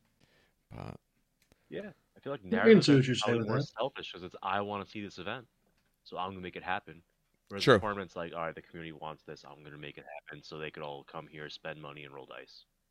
Yeah. No, that's true. To some extent, the narrative is partly for you who's running it, not just the players. Of course, if you're running it, most of the time you're not playing in it. It's kind That's of the true. catch-22 of the situation. Part Unfortunately, of for why me, I thrive in the atmosphere and energy of the room more than the actual gameplay. Fun fact. So yeah, I have no problem running narrative events. fair enough. I think it's something that because I didn't put my own top 3 thing in here or anything like that because I just want to kind of come up as I went along. But I think part of it, what I would say in this is you also have to be the person who actually wants to do this, especially to an extent if you do narrative. Your event is going to be terrible, like Dan said, if you're not there, if you're not having fun, if this is not for you. There is some people out there who absolutely, it's not that they don't like playing the game, but they have more fun running the events and putting it together than they necessarily do being in those events. And you have to honestly ask yourself if you're that kind of person. But, Yeah. all right, who would like to go through right. their list? Sean's next on the note, Yeah. so if he wants to go. Sure. So, well, actually, I do need 1 second. Everything okay? That's all right. Sorry, small children coming through the room. No, kids do that. It's all good. So, when it comes to how I look at events, there are several things that I go about when I'm thinking about making events. My experience outside of New York includes the middle of nowhere in western Montana and in Portland, Oregon, and in Denver. And in every case, it's kind of been outside of the local stores. All the stores around here have been very supportive and very helpful. But I haven't really found a home base where I have an ongoing relationship with any of them. But when I'm trying to organize an event in my head, the first thing I need is a theme. And sometimes that's something like the burning of Prospero. I had a picture in my mind of what I wanted that event to be from before the pandemic started. And that helped me decide, okay, how big do I need these armies to be to actually get the right feel? What kind of missions do I need to find or come up with? So on and so forth. And sometimes that theme can be something like that, very historical, or it could be as simple as this is an intro event. So my theme needs to be this is beginner friendly. So we're going to have certain restrictions on units, et cetera, et cetera. But in that same vein, I love making apocalypse scenarios. And apocalypse is always a slug, it's always a marathon. But if you do it right, especially if you have somebody running it, you can make some really amazing narrative moments. You can get objectives that actually do interesting things.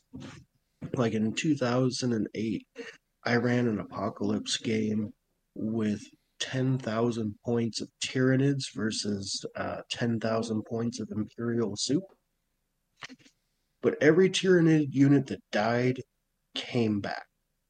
And the more objectives that the Imperium held, the more special abilities that they had to use, like calling in orbital strikes, as long as they kept the comms relay up, and being able to use the resupply stratagem until their ammo bunker was overrun, so on and so forth, to give it the actual feel of no matter what you do, you're going to die. But how long can you keep it alive? How long can you keep it going to give you that sensation of a last stand? Because if we just wanted to play a game, there are so many board games, there are so many video games that need so much less time investment to get to the payoff. So I really feel that when you're crafting an event, you need to make it worth the 200 hours that somebody spent painting their 120 corn demon. I agree with that. I hadn't even considered the prospect of not running these things through stores. I guess at least from my vantage point, we're kind of lucky. We've always had a store around us who does do events and is willing to run our events and can house our events. But this idea of like, oh yeah, I might not even be running out of a store. I might not have a good spot. Essentially, I might not have a good spot to do this. It was not something I honestly really thought about. I was lucky enough over the last winter there. A good friend of mine tapped me on the shoulder and said, "Hey, I got some buddies together and we're talking about getting an Airbnb uh, out in like northern Connecticut. Would you like to come and roll some dice? We're going to do potluck food. Everybody gets their own bedroom, and it's just going to be one long weekend of everyone's vaccinated, lot the room to move around, and bring something zany, try something out, have some fun with it. One of the best weekends of gaming I've had in. Very cool. I like that. Now, the flip side of that is based on my work schedule and where I've lived and so on, I've never really been able to get into convention gaming, which I hear can be a blast, but has always been kind of intimidating for me. The schedules are so packed. There are all these people I don't know. I don't understand the expectations. But I know some of the guys that run events at conventions, and they're all really cool guys, and usually pretty laid back guys. Probably not a great line of hobby for someone who's wound tightly, but so it makes me curious, and I really would like to get to Nova or Adepticon one of these days. I But that kind of segues into the idea of new players are the lifeblood of the game, and you have to set expectations for them. mhm. Um, so when I ran the Spawn 5 event there was some grumbling about having a painting requirement. Wait, what? There was some grumbling about having a painting requirement. That's surprising, actually. And I haven't been able to make it down to Jersey a whole lot. I'm looking forward to changing that.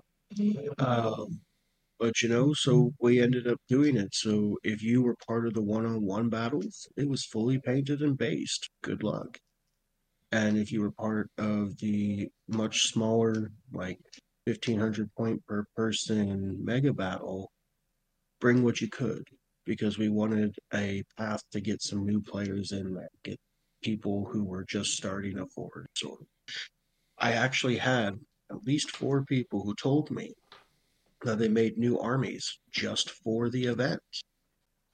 My local Ultramarine player, Sean Leary, he built and painted a beautiful 3,000 point Iron Warrior force just so he could run some Iron Warriors at the event. But not everybody has that kind of speed or free time or ability to concentrate. So I know that we had a guy out of New York City who built a Word Bearers force that had been sitting on his shelf in pieces for a couple of years at that point, and he put it together and he got it on the table. It gave him that extra incentive to like actually make a move on it, so he could have a lore appropriate force for our narrative event. You're the reason why I got my corn force started, to be honest. You're the reason why I painted my corn. Yeah. Right. So you want these events to set expectations, not to gatekeep people, but to encourage engagement. And I get into this debate with folks on the internet, which is itself a stupid idea, but I do it anyway. Oh no. All the time that a lot of what people call gatekeeping and heresy isn't trying to keep people out. It's really trying to keep people properly engaged. Because if you can just throw anything together, if you can just slap anything together or buy a really badly half-assed piece of gray plastic and throw it on the board, how much invested are you in it versus how much are you invested in what you're getting out of the prize table or dabbing on people on the internet or what have you. Like, I want people that are there because they like their army and they like the people they're playing against, and I want to give them the extrinsic motivation that will let them get the most out of their hobby. And I feel that things like painting requirements and not for nothing, I'm pretty flexible about it, using the appropriate models. And people get all riled up, they get their hackles up because they expect folks to be a lot harder on it than it is. But it's like anyone who's seen my paint jobs, I am a mediocre painter. I do my best, but I'm using techniques from 1998 that I've just gotten slightly better at.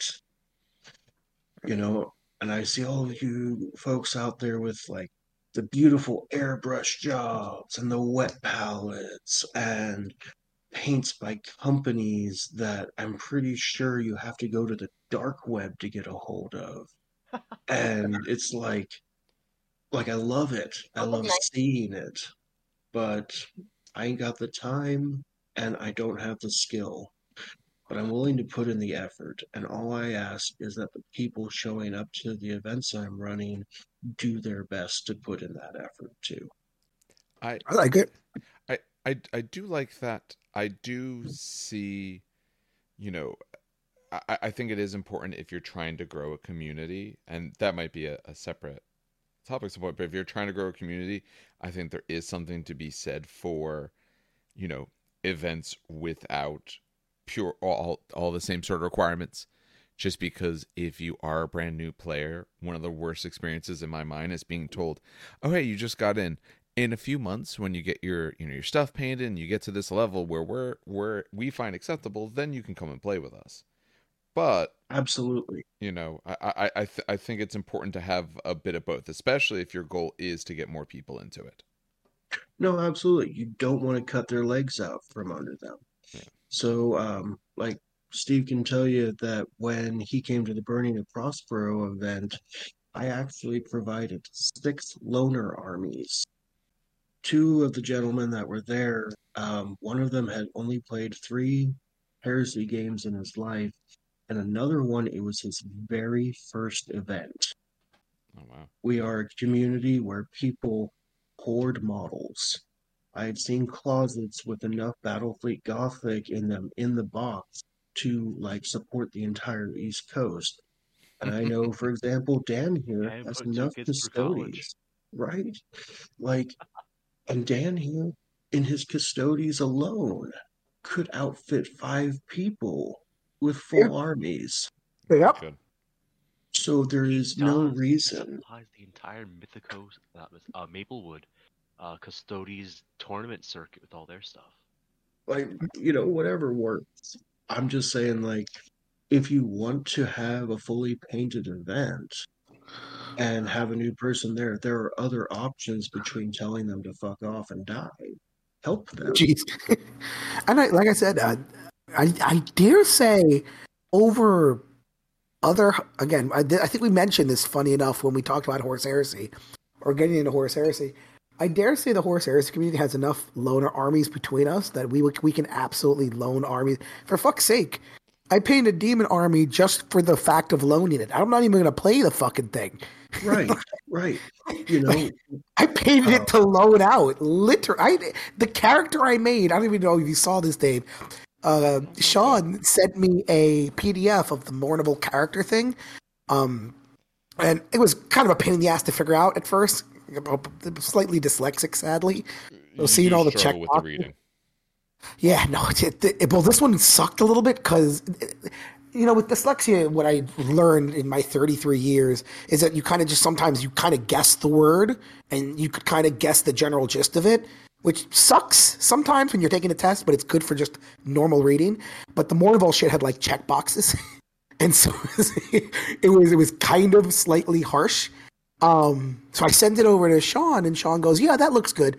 And so I created a whole entire character sheet using I think it's Steve. Steve has this using someone put up like the templates. I don't know how someone found it, but the templates on Microsoft Word for the Horus Heresy books, right? So like the background template, the fonts, the colors, right? And so, I made a PDF copy of essentially my demon in the warp for this event. And I'm not even playing the damn army. I did it because it was just absolutely hilarious, and I thought it'd be cool that if someone was playing my army, they had this. I just posted it on the Discord. They have this awesome, model, this champion of Khorne to play. Absolutely. Yeah, that's the kind of passion I love to see. And I'd like to shout out to the Boston crowd, New England 30K. Tim Devlin is one of the guys that runs there. He's running events at Nova this year, as I recall. And that man has every traitor army except Thousand Sons, but including mortals. And he regularly loans them out to people to get them into the game.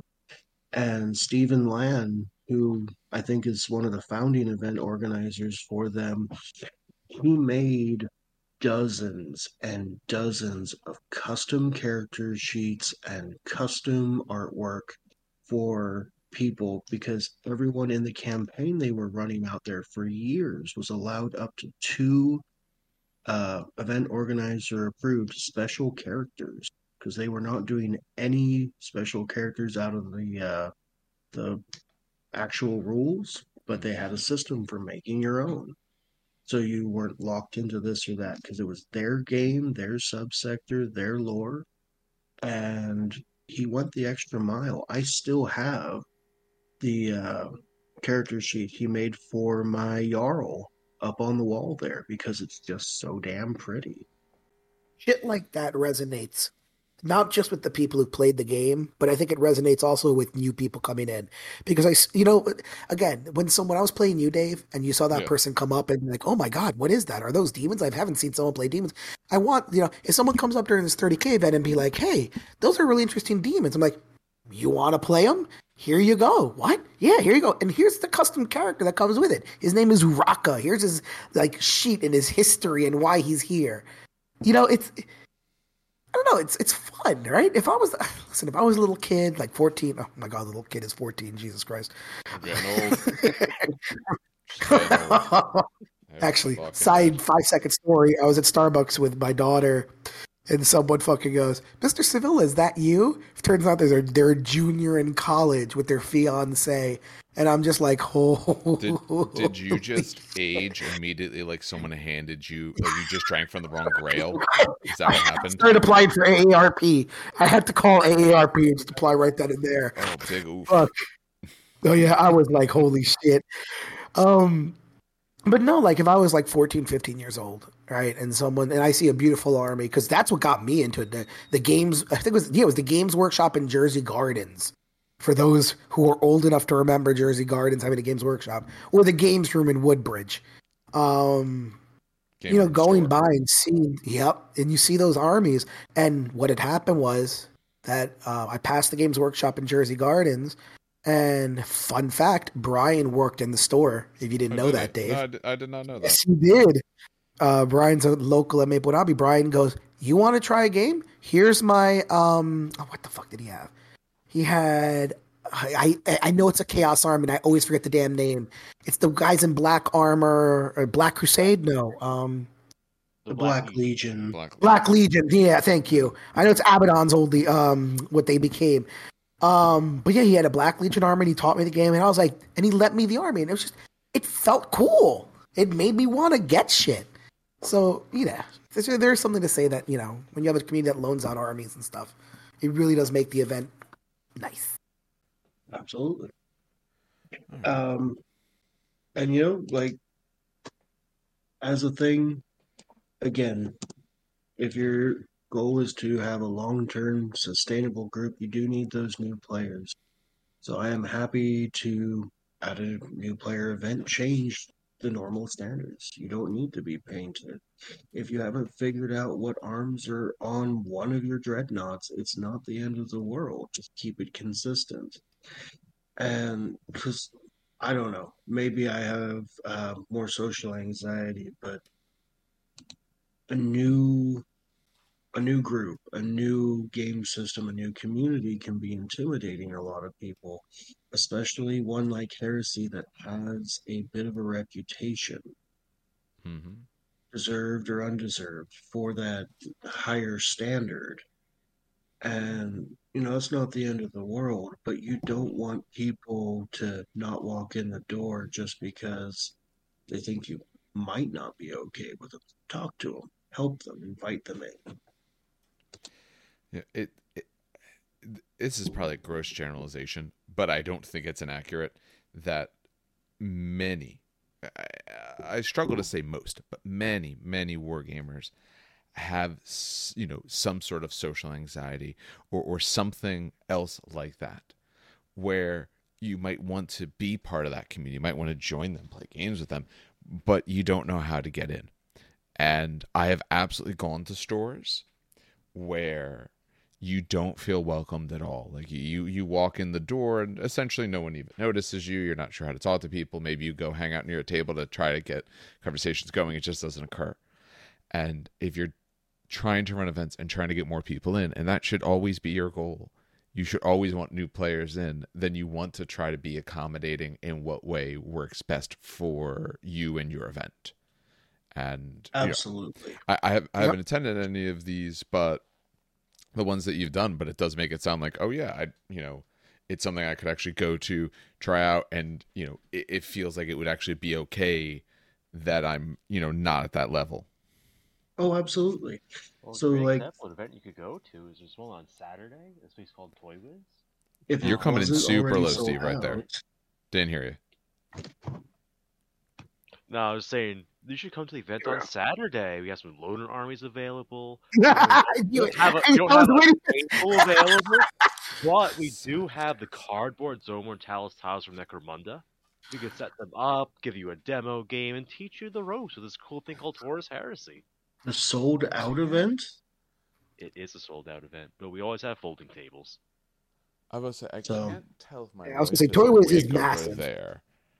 Because if so, I don't actually know if I have anything this Saturday. I know she has an event Sunday for her business. I don't actually know if there's anything Saturday. Not as far as I thought, too. That's the weird thing. So Toy Wiz is weird for those. I don't know who. I know people listen from different countries and stuff. Toy Wiz is like such a weird location for me because you hear New York and it's like it's New York City or it's upstate New York, but Toy Wiz is like on the legitimate border of New Jersey and New York, scarily so. So it's only like half an hour for me. It's like everyone that lives in Rockland County commutes to the city for work, right? But they don't identify as a New Yorker city-wise because, I don't live in this city. I just work there. I'm the real New York. But that's all of New York. They all think they're the real New York. So will they get angry if I say that they're not actually the real New York and that they're fake New Yorkers? Yes. They will also get extremely upset if you call them upstate. Well, I was going to say, they will throw hands. Isn't Catskills? Catskills is just southern Canada. No. I grew up in Montana. That is southern Canada. The Catskills is West New England. West New England, Jesus. I called South Jersey up. South Jersey is Upper West Virginia. Actually, quick little aside for a moment here. I don't know if I told you guys. Did I tell you what our top 3 countries are for listeners? No. What do you think is number 1? Number 1 should be obvious. The U.S. Okay. The U.S. is number 1. What do you think is number 2? Okay, U.S. It's got to be the U.K. Okay. What do you think is number 3? You're not gonna get this one. What do you think is number 3? And it's not Canada. Japan. No. Japan. No, that'd be cool though. But no, it's not Japan. It is Finland. The fuck? I don't know why. Apparently there's at least a big I can't see by which episodes and all, but that is actually our 3rd most popular. And some months people, hey. Some months it's actually beaten the UK. When we do a lot of Titanicus content, it beats the UK. You guys have That's great interesting. Yeah. Or maybe it's people using VPNs. It has to be people. Because I don't know. Maybe it's It could be. Comment. Sometimes you can distinguish when it's a VPN versus not because it gives you this random thing, but it's either VPN or whatever. It's like enough where I would say it seems a little too much to be just 100% VPN, but maybe. Bro, but that's why I awesome. thought it was. Yeah, it's Finland for some reason. Huh. So good. So we did you have any other main points to what you were saying there, Sean? No, just envision a theme, keep an eye out for new players, and honestly, I do have a third point, and that is that how you motivate people matters, and that is why I do prize support because everybody loves winning prizes, but I do them through a raffle system. And there are other ways of doing it, but what I have found is if you disconnect winning games from getting prizes, it cuts out the idea that I need to make sure that everything is as rules lawyered as possible. And rules lawyer is a bit of a dirty word, but it reduces that stress. Yeah. Because, that $200 box is not actually dependent on the conversation I'm having with my opponent right now about line of sight.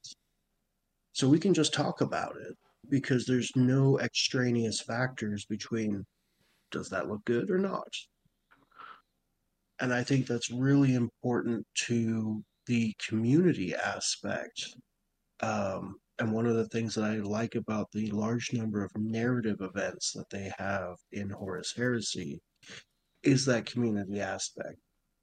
And especially with 2.0 dropping this year, I think that as a community, that's something that we really need to keep our eye on is how we're rewarding people for their involvement and making sure that it's in ways that incentivizes them to be engaged in the community in a positive way. No, agreed. We're obviously taking a little bit more of what I would call event focus rather than tournament focus. I mean, these can be tournaments, of course, but not necessarily towards that large scale competitive form. If it's super competitive, that's another thing entirely. But for this stuff, yeah, no, I 100% agree. I mean, even with tournament, there are other ways of doing things. I have been to tournaments where you were rewarded with prize support not based purely off of winning games, but through accomplishing certain things. Yep. Like, did you kill the enemy warlord in melee? Did you X, Y, or Z? They've all been wildly different, honestly, but there are ways of getting people to incentivize the epic battle that really gets folks going. That's team tournament at Adepticon. Is that some people go in there to win, other people go in there to get the prize for doing this ridiculous thing, whatever it may be, killing the most characters or something like that. I've even seen tournaments where they had like a first place prize and it really wasn't your day, buddy prize for last place. Oh yeah, God, we have it. Maplewood always that smoking boots. Any tournament, no matter small, has that. Yep. Maplewood, we have smoking boots. Yeah. Oddly enough, one time we did a Malifaux tournament. One Malifaux tournament we did there, I did like real well, won the tournament. The next time, I actually got last place. But I also got best painted because we usually in this tournaments like to do painting awards as well. And what the guys laughed about afterwards, they said you actually got more prize support getting last place with best painted than the person who won. I said, yeah, because we put emphasis on those other things, especially like painting to be good and last place. Hey, you should get give you something to keep you motivated. So that's great. Yeah. All right. How about you, Steve? What are some of these key features you think when you're trying to run an event? All right. So for me, it's the who, the when, and the how. Right. So who are you trying to get to come? You're a little bit low. Oh, sorry, my microphone moved away from the face. That's okay. who are you trying to get to come to your event? You know, like if you want something competitive or if you want something casual, how do you target to get the audience you want, right? So let's say you have a community of like 100 people, right? Too big, too small, whatever. You have 100 people, right? And like 50% of them are competitive and they try really hard. Their emphasis is on performing well and winning games, right? And the other 50, their thing is more about just rolling dice, having fun, and they maybe some of them are less experienced, some of them are just they're just relaxed about it, right? Whatever it is, right? They just have like this split where like, it's like people are trying really hard and people are just kind of showing up, right? If you have the wrong mix of those people, no matter what, the event is not going to go over well for everyone. And a big enough event, it never will go well for everyone. We want to get as many people happy as you can, I feel, right? So if you're running like a hardcore tournament, right? But someone that's coming to your event does not understand it's a hardcore tournament, they're gonna walk away and go, "Wow, that Steve guy, he runs a really fucking shitty event. Everyone that goes there is a fucking tryhard, and oh my god, like this guy fought with me for half an hour about line of sight." Like on the other hand, like if you have a casual event, right, and someone comes in and they're fighting about line of sight because they want to win the event, and it's like, dude, it's a casual event, calm down, like just do this. Maybe a casual person with here's a big one, right? In a more competitive environment, calling over a judge is not a character judgment of your opponent. It's a, hey, this is unclear. We want a third party to come in and just settle this so that we don't have to argue about it, right? Because we're on a clock. We only have so much time to finish our game. You just want it to go as smoothly as possible, right? In competitive scenes, you call over a judge to check a line of sight, check a range, check is the terrain properly placed, am I interpreting this rule right? Yeah. In a more casual setting, calling over a judge, it feels different. It's like, I'm not trusting your judgment of this. Like I don't think you're here to share the experience. So the, understanding who is at an event and who you're trying to get at the event, it makes a difference in the takeaway from it. Like this weekend, Balfour Salvation team tournament, I called over a judge, I think, every single game at least once. Just like, hey, I just want to make sure I'm understanding this interaction correctly. Can I do this or can I not do this? I think I can't, but, I just want to make sure for a fact that I can't do this, or, just to check, is this terrain feature line of sight blocking or not? Like, things like that. Like, it's why there's, 3, 4, 5 judges at events that size. It's not because they're expecting someone to be a dick that bends the rules. It's to just resolve those kinds of disputes like that.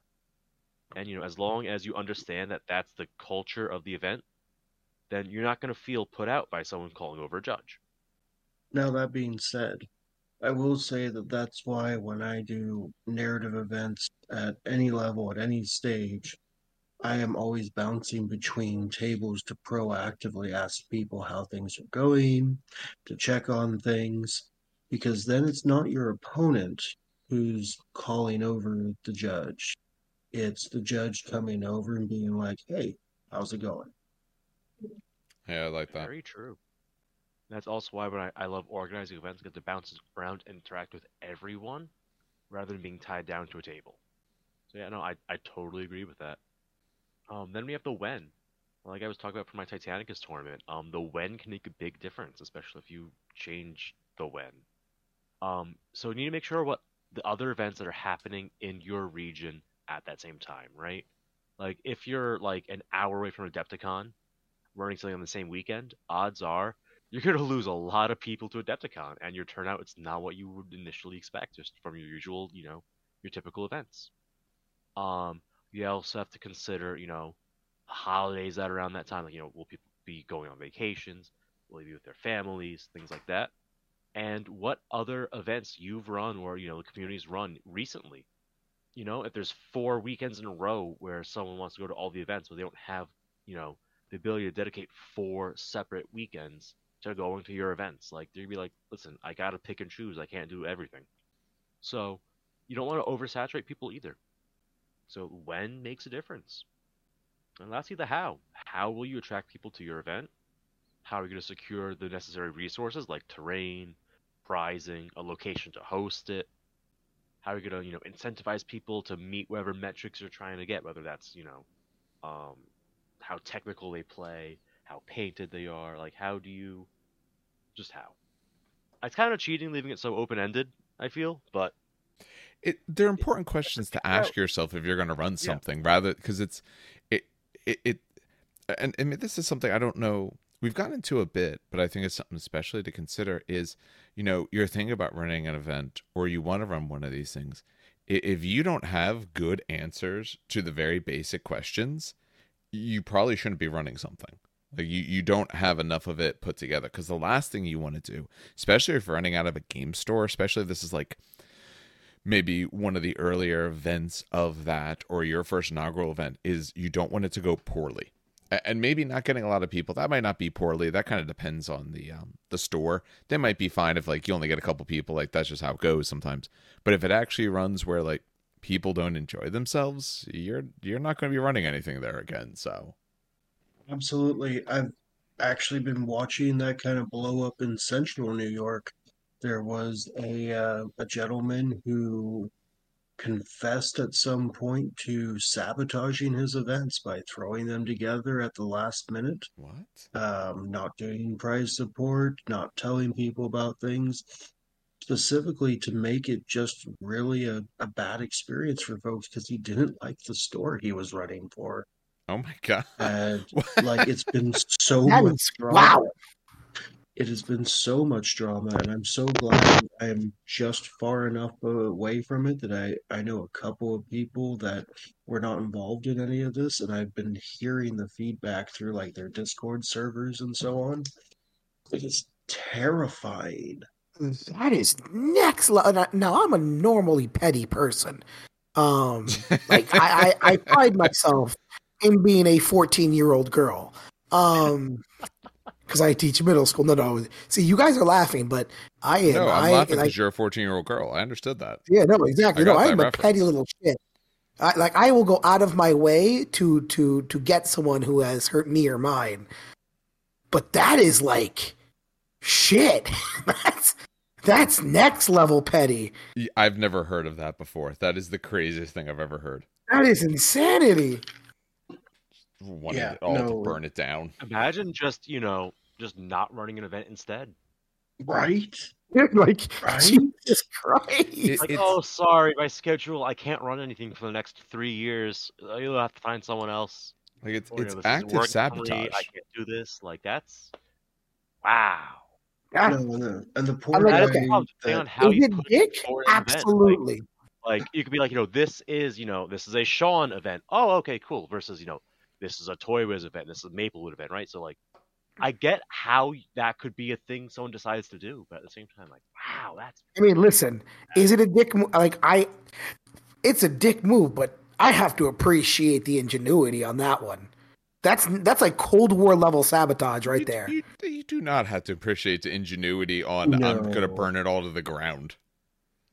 No, and honestly, like, it's ruined several people's reputations. Oh, then never mind. It's destroyed a decent chunk of gaming community out there. There's a lot of bad feelings. Like, oh shit, I really feel for everybody involved in it, and I don't know enough details to give you anything solid. Unfortunately, because I don't want to throw anybody under the bus. Of course, no, yeah.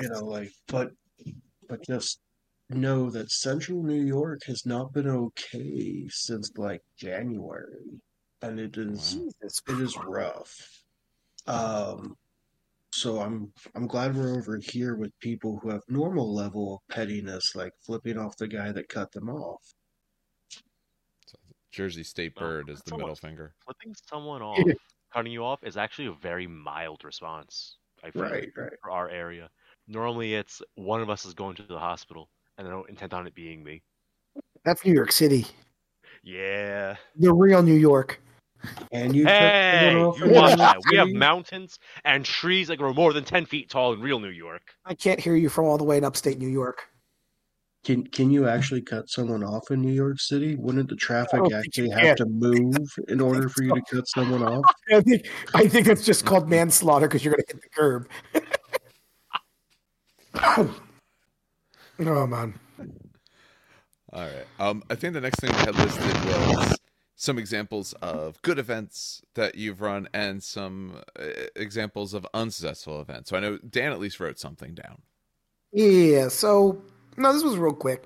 I think one of the more successful events I've ever run were the actual Firestorm Armada events. I think one of my favorite events that I've actually ever run was a Firestorm Armada event. It was the first ever tournament I ever ran. I had no idea how to run a tournament. I was never a TO, but I did it for Firestorm Armada because I was a Vanguard and I love the game. And we had 20 people show up. We had 10 tables. I don't know how the hell we did that in Maplewood. We set up. We had to use the painting table as a play table. But we set up 10 tables of space terrain, of planetary terrain. I know Dave printed some stuff. I still have your stuff too, by the way. Dave. Yeah, the terrain that I made, yeah. Yeah. Like, we set it up, and it was a fun day. Not a single I mean, there was one salty person, but he's known to be salty. I'm not going to say the name, but if I say the name, you would know exactly who it is. All right. Type it into the Discord when you get a chance. Hold on. No, here. I'll do this just so it's live. Okay, on the there's the name. Okay. Well, now I got to go figure out which one you put it in. Titanicus. Monster. Yeah, we have an episode discussion. Titanicus you put it there. is just... Okay. Well, remember, he couldn't find it. Yeah. He couldn't he can find it now. I don't remember him being salty, but if you say so, that was a bit ago, so I don't remember all the details. But I believe you. I 100% believe you. Yeah, that was the only one. But honestly, most people there were having fun. We were all laughing. It was a great time. We had prize support. We had painting support. But yeah, it was a lot of fun. That was a really successful thing. And I felt real great about running it. But then sometimes you can't take stuff personal because then you run shit events. So I think one of my shittiest events, and I think Steve came to this one actually, was the Titanicus event in Maplewood, where I advertised it. It said 16 people were coming, but it ended up only being like 4 people that came. And I even set up I set up like 8 tables worth of terrain. I labeled terrain. I had the narrative all ready to go. But really only 4 people showed up, and I was like, oh, okay, I guess it's just us 4. Let's have some games. I got cheated out of a 3rd round of games. I went all the way down to Maplewood to play 3 games. Only got 2. Yep. Joke's on Dan. I had an entire league of Titanicus. No, but it just felt bad. Like I felt really shitty about it because it's like you don't want that. You don't want the failure to happen because you want people to have a good time, and if people don't shut up, that's beyond your control. You know what I mean? They pressed. They're going on Facebook. You know what I mean? Yeah. It's not like they pressed maybe. They pressed. They're going on Facebook, and sometimes the worst metric though, because it's just like I pressed the button. That's why that's why the Jersey Heresy guys, they make you pay up front. Like, you're paying for this event. Yep, Sean makes it. You're paid. And I'm sorry, unless there's an extenuating circumstance, like you paid, you don't get a refund, you give up your spot, but yeah. You have that commitment of here's my 20, 30, whatever dollars. And there are a lot of really valid to back out where I would be happy to toss somebody a refund. But we had one guy back out of ZM, and before I could even consider offering it, because it was several weeks ahead of time, we have interest to fill the spot. He just said, no, keep it for prize support. Like, have a nice life. And that was really cool. Tops off right there. That's some good shit right there.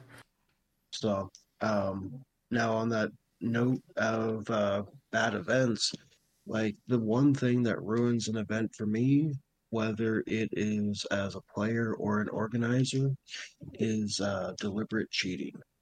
Oh, yeah. And back in the heady days of 4th edition, we had a guy that played Orcs, Tyranids, and Dark Angels.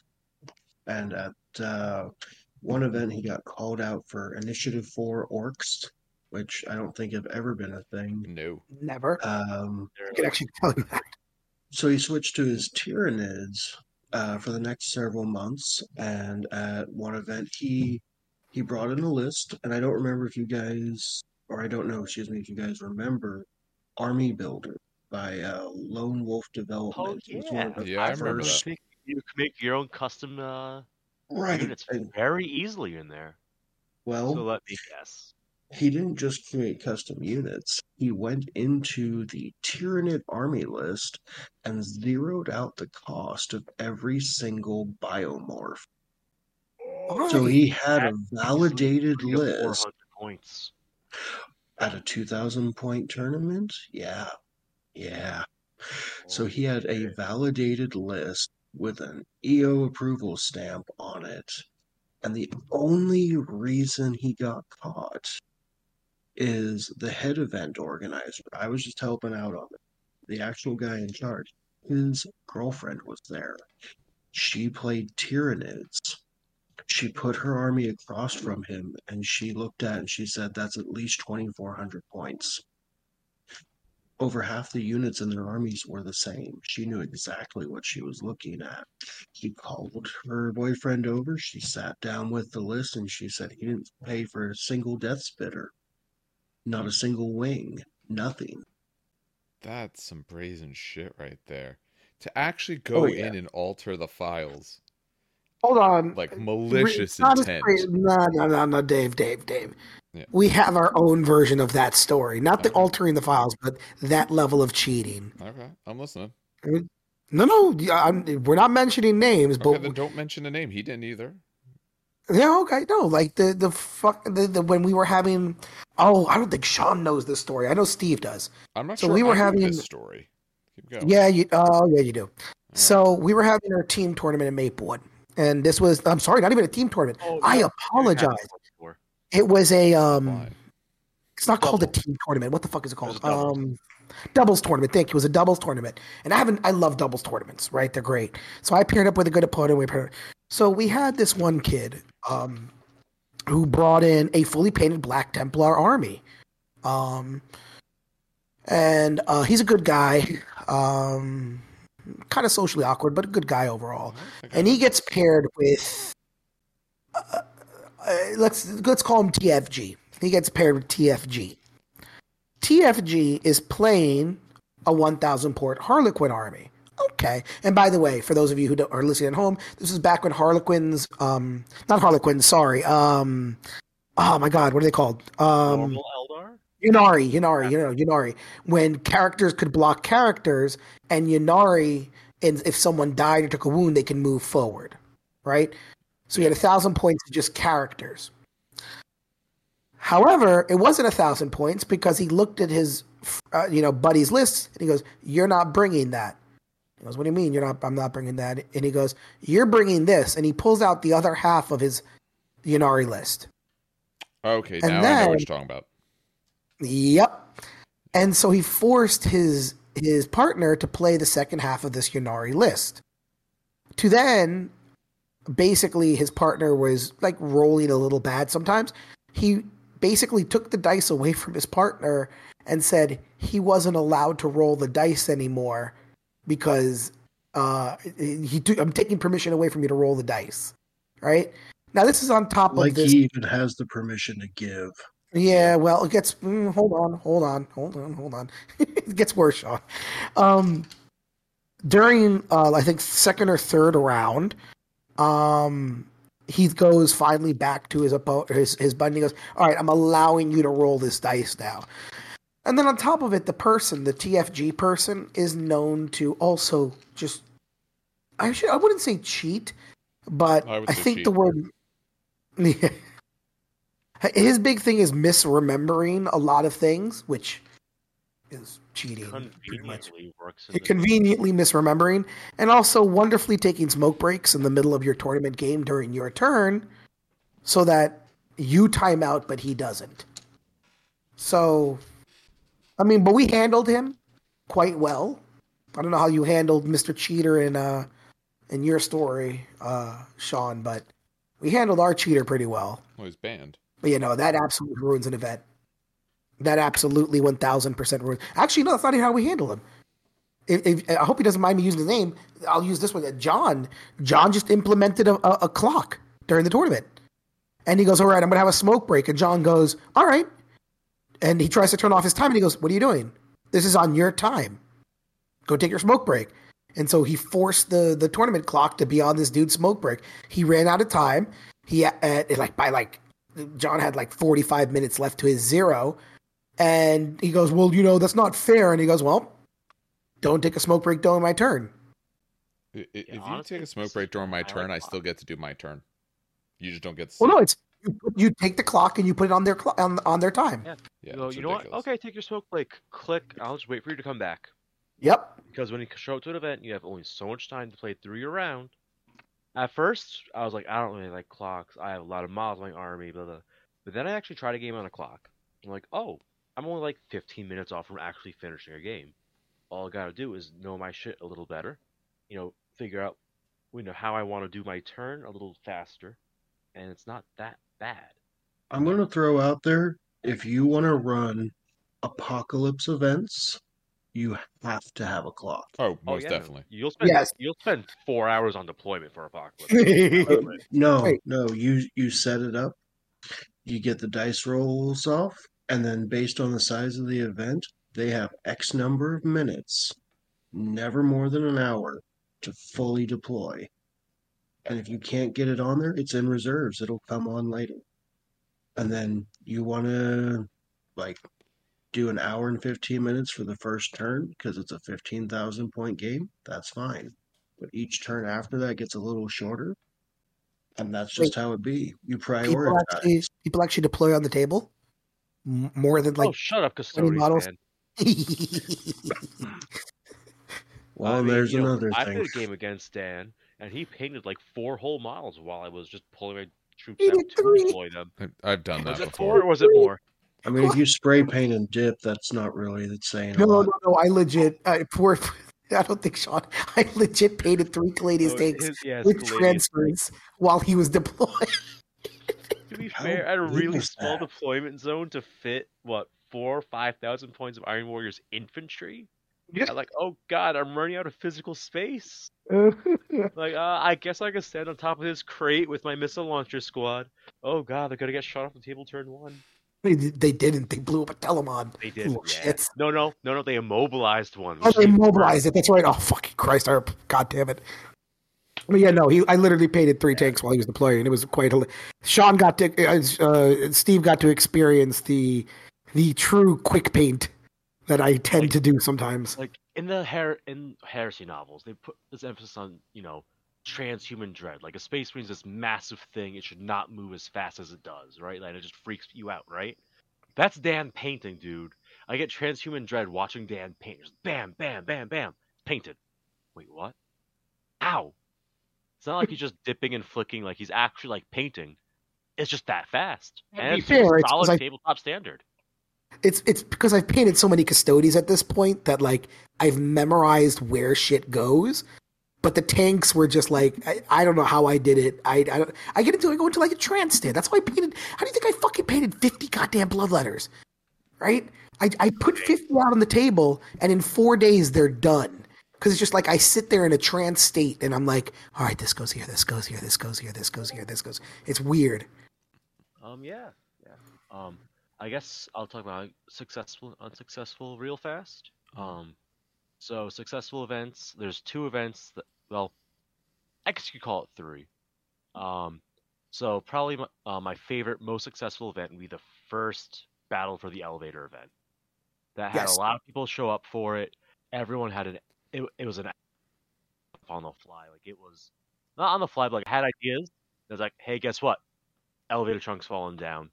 Watch out. It didn't play out exactly how I thought it would, but it was great nonetheless. There were some things I wish I could have done better with it, and for the second version, I did improve those things. Unfortunately, I think the second go-around had less turnout? I'm trying to remember. But I think the first one really captured it the best. The Titanicus Elevator Battle event, probably my favorite event. My other obviously the campaign was a thing that I would consider a success. The other thing that I did that was really great was Space Marine Draft, right? So I'm chilling after hours at Toys one day, and the guy's like, can you do a 40k draft? It's this guy does magic, right? And we're all trying to be how to get 40k going again post-pandemic. No, because you gotta build and paint, and it takes sometimes yeah, good point. And like a month later, I'm like, oh my god, I got it. You do a draft for bits, and you build your own custom character. Have a ton of loyalists and Chaos Space Marine bits. Mix them all up in baggies to blind open packs, right? So you got a bit, you pass the little bowl of bits to the left, and you do that. And then you get your second bag, you open it, and you pass to the right, just like Magic Draft, right? And then you build your Space Marine, paint them, come back in 2 weeks with them, and we're gonna have like a battle royale or a little ladder tournament, and figure out who's got the best result from it. And the guy's like, "It's genius, I love it." So we run this event, and it was a ton of fun. Um, Something I'd love to do again. Unfortunately, I burnt through a lot of my cool bits the first time around, and I don't feel like buying boxes just to get like one shoulder pad. But definitely something I'd like to do again once I find more cool 3D printed bits to play with. And then, unsuccessful events. I've had a few 40K tournaments that didn't really fire because, like, 4 people show up. It's like, all right, well played, brother, I guess. And yeah, that'll be that. Titanicus event. I had a good time. But I would not call it the event as an event a success. And, even when it doesn't turn out, you gotta be like, okay, these guys, they came here. I'm gonna give them something at least. That's why I always make sure, even if I don't intend on playing that day, I have an army with me, so no one's stuck sitting around doing nothing. Just make sure you maintain a good atmosphere, even if your event is going completely down. Make sure the people that show up can walk away going, okay, I got something for my time. Because sometimes dudes will travel an hour to play games. Sometimes they'll travel 2 hours to play games. And you gotta respect it. All right, we feel that probably ends this part of the discussion we wanted to have for tonight. So, any sort of closing thoughts, gentlemen, on trying to run a good event? I mean, honestly, at the end of the day, just have fun with it. I mean, at the end of the day, you're supposed to be your event. If you're not gonna have fun running the event, you're gonna be there grumbling. It's not something you wanted to do. Then why do it in the first place? Yes, you're there to entertain other people and kind of bring other people in, but it's also, maybe it kind of sounds stupid, but you're kind of like a vampire sucking off of other people's happiness. Enjoy their happiness because their happiness is kind of, your happiness. A little what we do in the shadows reference. I like that. Yes. Oh my God, someone got it. Of course, I got I've been that. watching that. Yeah. So I've been watching it recently. Yeah, emotional vampire. Yeah, exactly. I did stage crew in high school, so like I totally get it. It's like, there's the actor up at the front, but like the applause, it's you made the show happen. So you get satisfaction just knowing that it worked. When you have joy from someone else having joy. Yeah. It's beautiful. Well, that's robots. Sure, whatever you. Damn it!